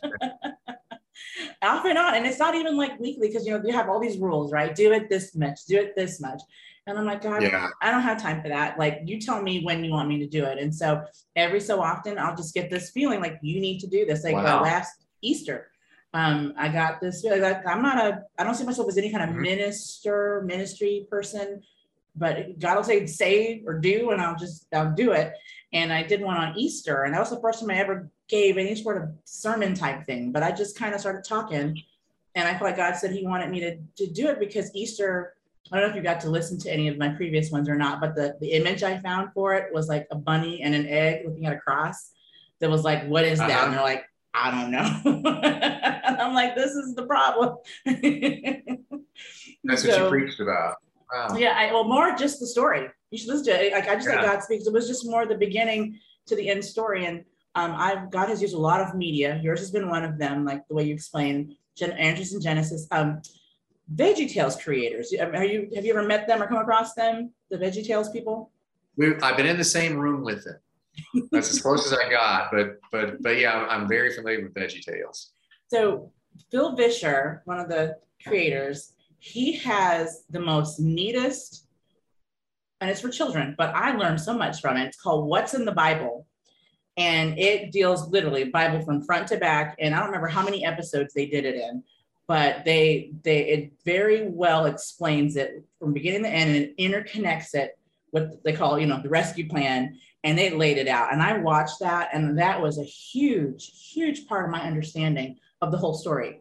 And I'd never understood it fully. I had pieces, Yeah. and so how can I tell somebody else if I don't understand? Like, I believe it, but I don't understand how to explain it. Yeah. VeggieTales was ahead of its time, almost. Yes.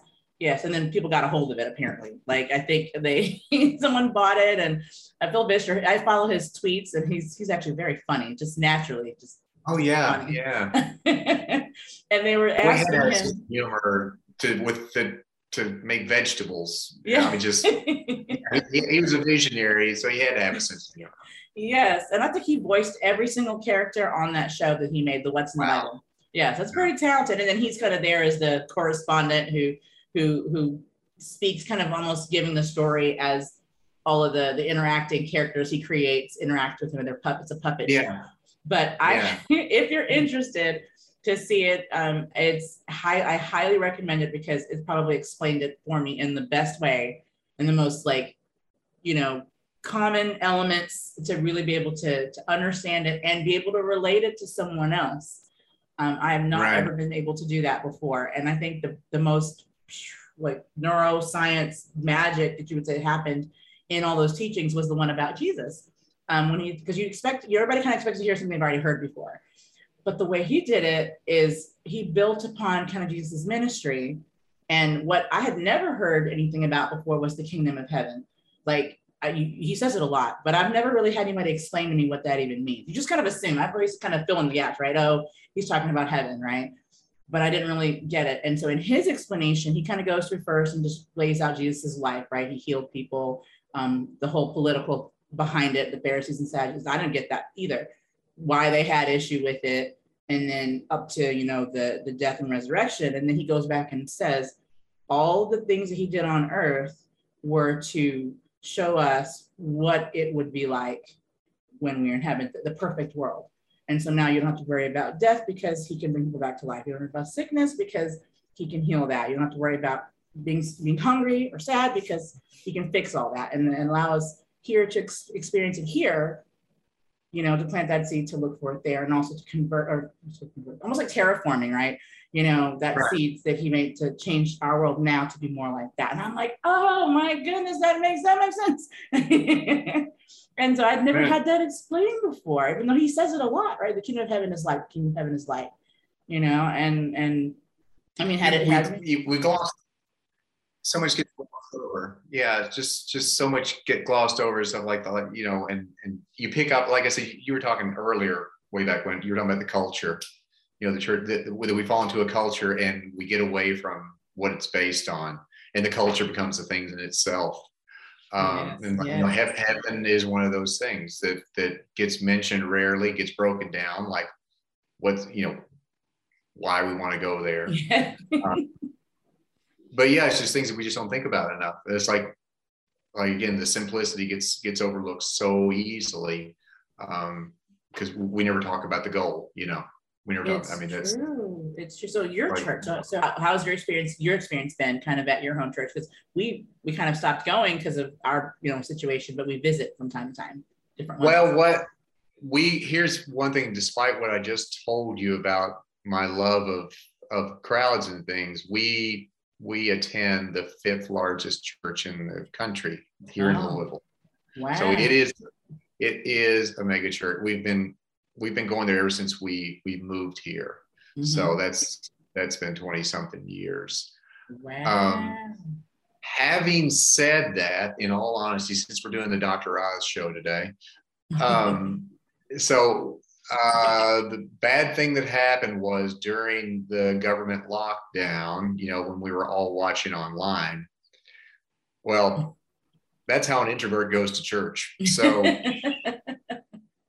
it has been a real, struggle, a word over you. It's been a real struggle to voluntarily go back to having, stand up and greet your neighbor. Mm-hmm. I'm working through that right now. I am way too content watching and stuff. So that's where I am right now. It's always been a little bit big for me. Mm-hmm. So that's really my person. I'm like I said, I am not.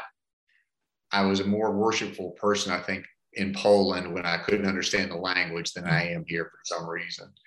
Um, so it's, you know, it's a Bible-based church. It's a truth-telling church. It's not Mm-hmm. affiliated with any national. It's a Christian church. Mm-hmm. It's a good place. It has a lot of programs and stuff. Mm-hmm. My wife actually goes to one of the satellite churches. Mm-hmm. She's better than me. She does the in-person thing, and Mm-hmm. she goes to one of the satellites of it where they actually, I don't know if you know how those work. Like there's They're like very a main, interesting. it's a main church, and like the message comes on screen, like it's streamed into the church, you know, Mm-hmm. but everything up to that point is that, and that's not my favorite either. Yeah. You know, It's strange.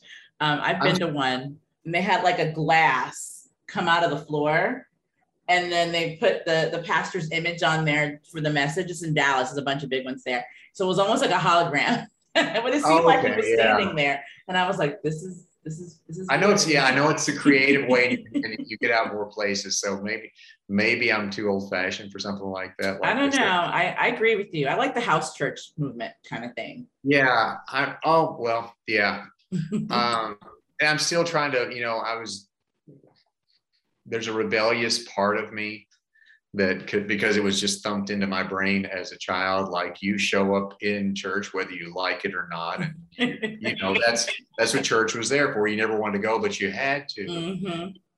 I'm not sure if that was a design plan. So again, I do a lot of rationalizing because I don't like really. I really don't like human interaction all that much, especially, you know. Mm-hmm. So Large scale. Why do you go to a church that has 20,000 people in it? So that's the other question. Well, a lot of times they make it easier. Sometimes you can feel a lot more anonymous when you're in a bigger group, right? You're not going to stand out as much. You know what? It's a little bit hard for me. And again, we did a large scale passion play there for several years. Mm-hmm. Like it was huge. It was like Broadway, like people would literally come from across the country, and it ran for 2 weeks every Easter, and it had gone on for several years. It was really, like I said, it was Broadway scale. It was not a church basement ideal. It was huge. It was moving stages and a cast of thousands. It was a big production, and I played the main role for 6 years. Wow. And again, it was totally by accident. The guy that had played Jesus up to that point, who everybody, they literally worshiped this guy. He quit all of a sudden. And one year, it was getting very late in the year, and they said, we're not going to be able to have the production this year. I mean, we're talking like 60,000 people piling in to see this.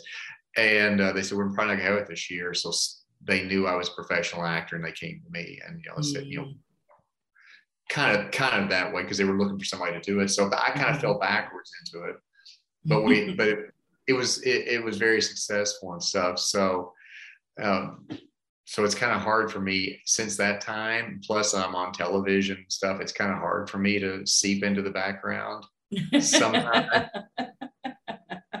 Well, no, and now you're a celebrity there because you acted in the play 6 years, right? They know you. And a lot of people grew up, like a lot of, you know, it was like a lot of families would take part in the production and stuff. It was a real gift to the world and stuff.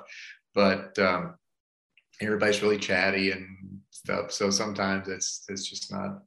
It's interesting. It's like you get pulled into it, but then it works out. It did work. It was a great mystery. So I was sorry that they quit having it and whatnot. Was it because of 2020, all that stuff? No, it ended long before that. Actually, somebody played the part after I did. That they just kind of made some change. They thought they needed to modernize it and whatnot, and because it kind of started out with, it went from birth to crucifixion to resurrection and stuff was the timeline of the passion play. But then they started modernizing it. It just kind of lost its way. And they ended it after a while. So that tends to happen. So another question I did want to ask you, and I don't know how we are on time. Let me know if I'm getting long-winded on you here. But I did have one more question I would love your opinion on. Especially kind of hearing your perspective from, you know, going online, and it does make it so much more convenient when you can attend church online. But at the time when everything started in 2020 for us, we were actually traveling. and that's kind of where God had us. It was not planned, right? We had already started traveling in 2019, and we were still in the midst of that on into 2020. And we were in Missouri, and then we ended up in South Dakota. I had a coaching client who wanted me to come and consult on some stuff in South Dakota. And so that's whenever the hints, like we were starting to hear about it, but I don't watch the news or any of that. So I didn't know what was going on. And then we ended up back in Missouri. And I think not long before we left there, they locked it down. And so we were moving around when everything was kind of locking down, but God just had it where we were never really stranded anywhere. So as much as it was going on, it didn't impact us in the same way. Like our children actually still don't really know about it. We kind of just kept them oblivious to it. They noticed the masks and we're like, yeah, people were kind of choosing to wear masks, but we really didn't even have to wear any, and they didn't really even have to wear any because we kind of already bottled them up a bit anyway. Especially indoor stuff, but we didn't really need to because we were just from where we were at. But my question goes is, well, the weirdest thing for me, we were in, I think, Nashville. This is when I was going to try to find a publisher and get my book published, which I found one. and I talked to him directly, and I'm like, I have no agent or anybody. This would be a very strange call for you, but so we were there, and I remember feeling the need to sit in a church. I'm like, I don't need to go to service, but I just want to go sit in a church, just sit there, and just feel God's presence. Although they can be anywhere, but I just really had this strong need. And they had this beautiful Methodist church, it was a Catholic church, there in downtown Nashville. And I remember I went to the Methodist church in this huge, beautiful building. I think it was built in the 1800s or something. And the doors were just locked. And I was like, something about this just doesn't feel right. So I literally messaged. Locked. They were locked. I could not get in the church. There's a message. Okay. I was locked out of the church. And so I texted or messaged. I emailed them. I'm like, is there any way I could come in and pray? No, we're closed. We don't know we're going to open again. This was, I think, maybe June or July of 2020. And I'm like, I just can't come in and just pray. Something. No, we're online. We don't know when we're going to open back up again. It's like, okay. So the only place I could go was a Catholic church, which is also very beautiful, but also different. So God has different ways of how he has sensitized us to things, right? Or how our senses and what we pick up on. And for me, and I've always been like this since I was a little girl, I can sense things like darkness, things like that. Like my hands will get hot or I'll feel very uncomfortable. And I don't even know if I've ever been. No, that's not true. I think I was in a Catholic church at least once when I used to do wedding planning events and stuff.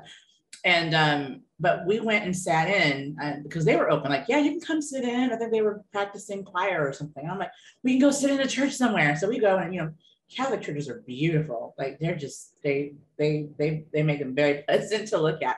So we're sitting there and I'm sitting there and I'm looking at stuff on the walls and,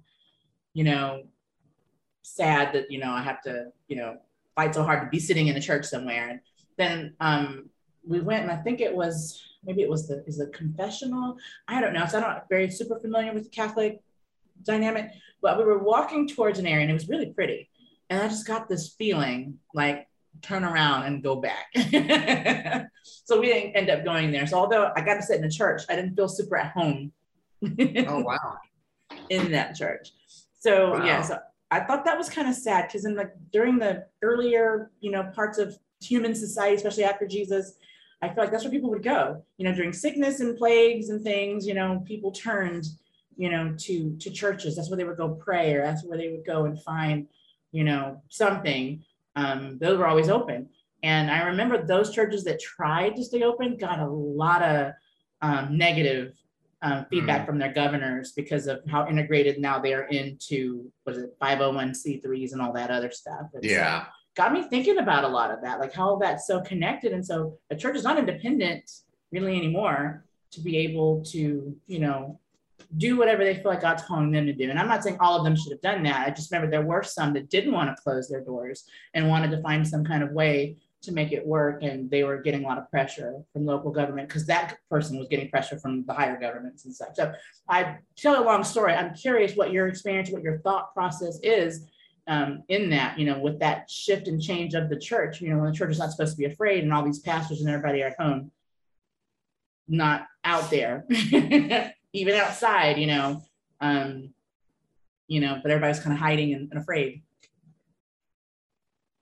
I'm reminded constantly, the church buildings, again, we're talking the modern, the church, church buildings, church leadership, church decision makers, pastors, the lady that answers the door, the person in charge of locking up, they are all imperfect humans.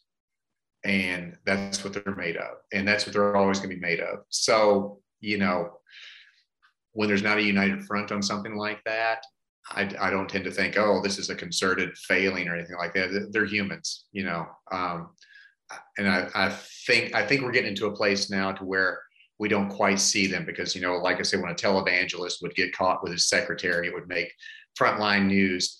We're kind of at a place now. There's still some, but we're really not putting people on those pedestals anymore, and wisely so. We're getting away from that type of corporate worship where that kind of thing can happen, to where somebody can have that kind of a moral liability. But what I think we are seeing is more of a, like you said, the home church thing. That's taking a lot more root, and I think that's good for the movement because it doesn't make any dramatic misconceptions about, well, the church is holy and untouchable. You don't need guys like that. The church is just more people like you.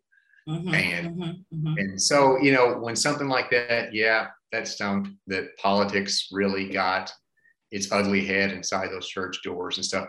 But it was that church was run by humans who do watch the news and are scared and were afraid for their families and think they were doing. Jesus said to us, Jesus said to respect authority, give Caesar what is Caesar's. And a lot of people were doing that. So, I don't fault anybody because, you've heard the phrase fog of war. I think all of us have been in the fog of war for a couple of years. And again, it goes back to, I think we all have handlers that don't have our best interests. And so I think in the fog of war, so I'm not going to fault somebody that was doing what they were told, and so and I don't think there's any lasting repercussions from that. So right, no, I think that's a good point. If somebody's got an unfit heart for ministry, it's usually going to get found out some other way. So right, but somebody just made a mistake. Perfect sense. Somebody just made a mistake or something like that. Yeah, they're gonna recover. They're gonna get back on track. But yeah, it's the less we listen to the handlers, the better. That's what I learned. Right. Yes, I think that's such a good point, though. It definitely, and God uses all things. I think it's great that there's more of the smaller, and the house church movement has grown a lot from this what's been going on. I think for me, what hurt my heart, or my thought was when all this was happening was, for example, I actually gave a really great example earlier when you said the what was his name? I need to write his name down. The coach that Tony Dungy. When you said that, like, after his son, had committed suicide, and everybody's watching him, like, what's he gonna do now? Where is his faith going? Everybody's watching and waiting to see what he's gonna do. And I think that's a great example of kind of my thought then was that they're looking and seeing like, what is the Christian, I'm very loose with that term because what has come of it, but what's the Christian community going to do now, right? Where is their God now? Look, they're like us over here, afraid of, just like we are. What makes them or what they have any more than what we have, what we worship or don't worship or whatever, if they're afraid of death, which is supposed to be the big thing, right? About following Jesus, is that you don't have to be afraid. Not saying that bad things. I love that movie. I just watched the Clancy movie yesterday. That bad things are going to happen, but doesn't mean you have to be miserable, right? And I'm like, that's my life. Oh my goodness. You're quoting films now. Wow. I know. Well, that was the one. That was a good one because that's how I've always been. Always like, as I had a very abusive situation, and people when I got older would say, "Well, very similar to your dialogue." Like, wait, didn't you say your mom this? And I'm like, yeah. And they're like, but you're excited she's coming to visit you? And I'm like, yeah. Like, I don't understand. And I'm like, Jesus, that's what it is. But but yes, that was the part that kind of hurt my heart a bit about it, is because, you know, the best part of following Jesus is you don't have to be afraid, you know, and so I don't feel like people got to hear that. And so a lot of people were so scared. And I mean, seriously, like people who know God were just, and that hurts, you know, just to feel like that. To feel like you're kind of cowering at home and not sure what's going to happen and afraid for your family and your children. And no one should have to feel that way. And so I felt real sad that, that a lot of people, beautiful, robust people, were just like stripped, you know, and so that definitely hurt my heart. Huh? Say it again. Wrong place, wrong time. Yeah. Well, yeah. But I think, but you know, it's an example though, right? You know, and I think that God will use that in some way, you know, to people come out even stronger than ever, right?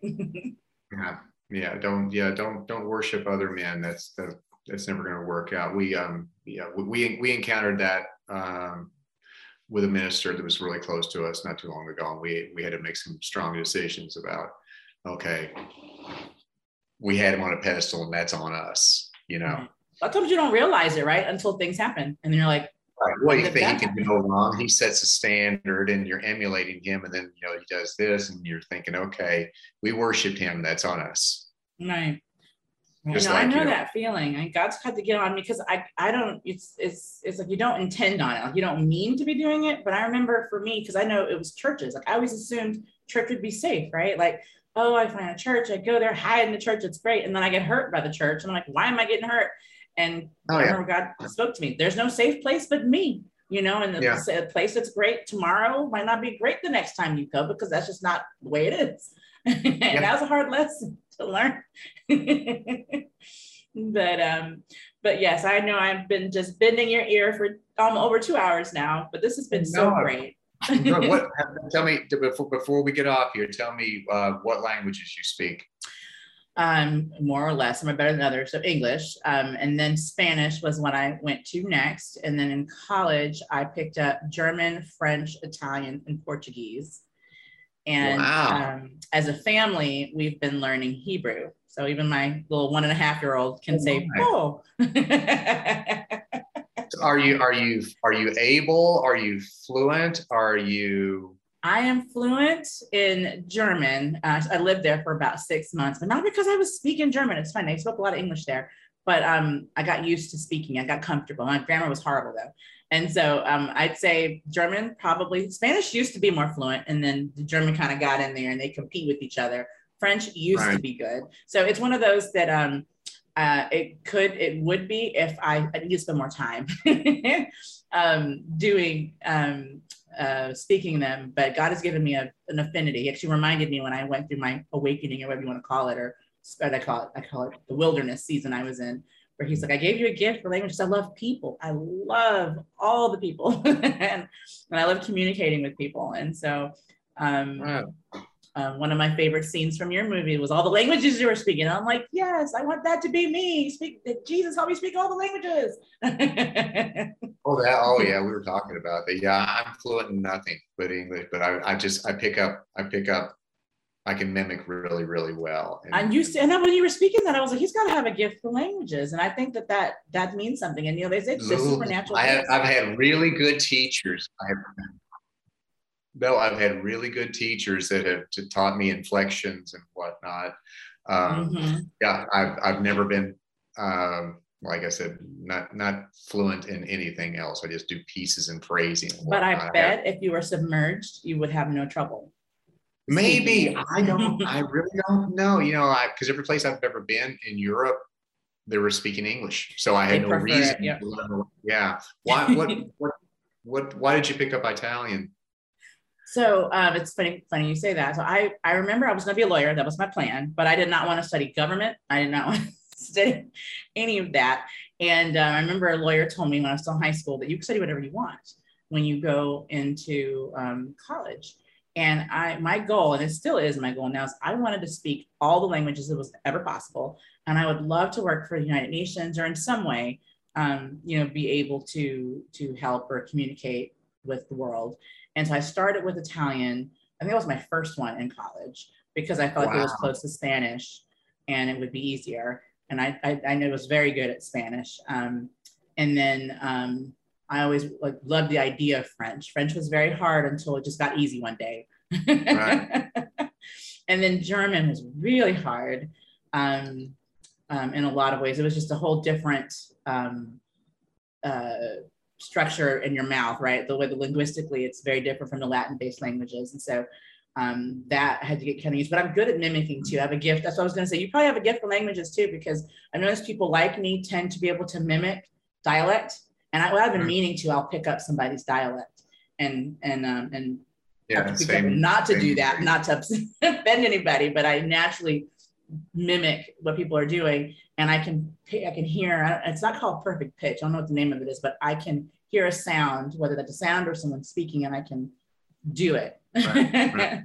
You know, pretty exactly. And other people who like languages do the same. They're able to do the same thing. And so then I did Portuguese because it just was logical, because they had an accelerated Brazilian Portuguese program for Spanish speakers. So I'm like, okay, well, I don't have to take as many hours of classes because they'll give me the accelerated version. So I had this whole plan, because there was no language program at UT at the time.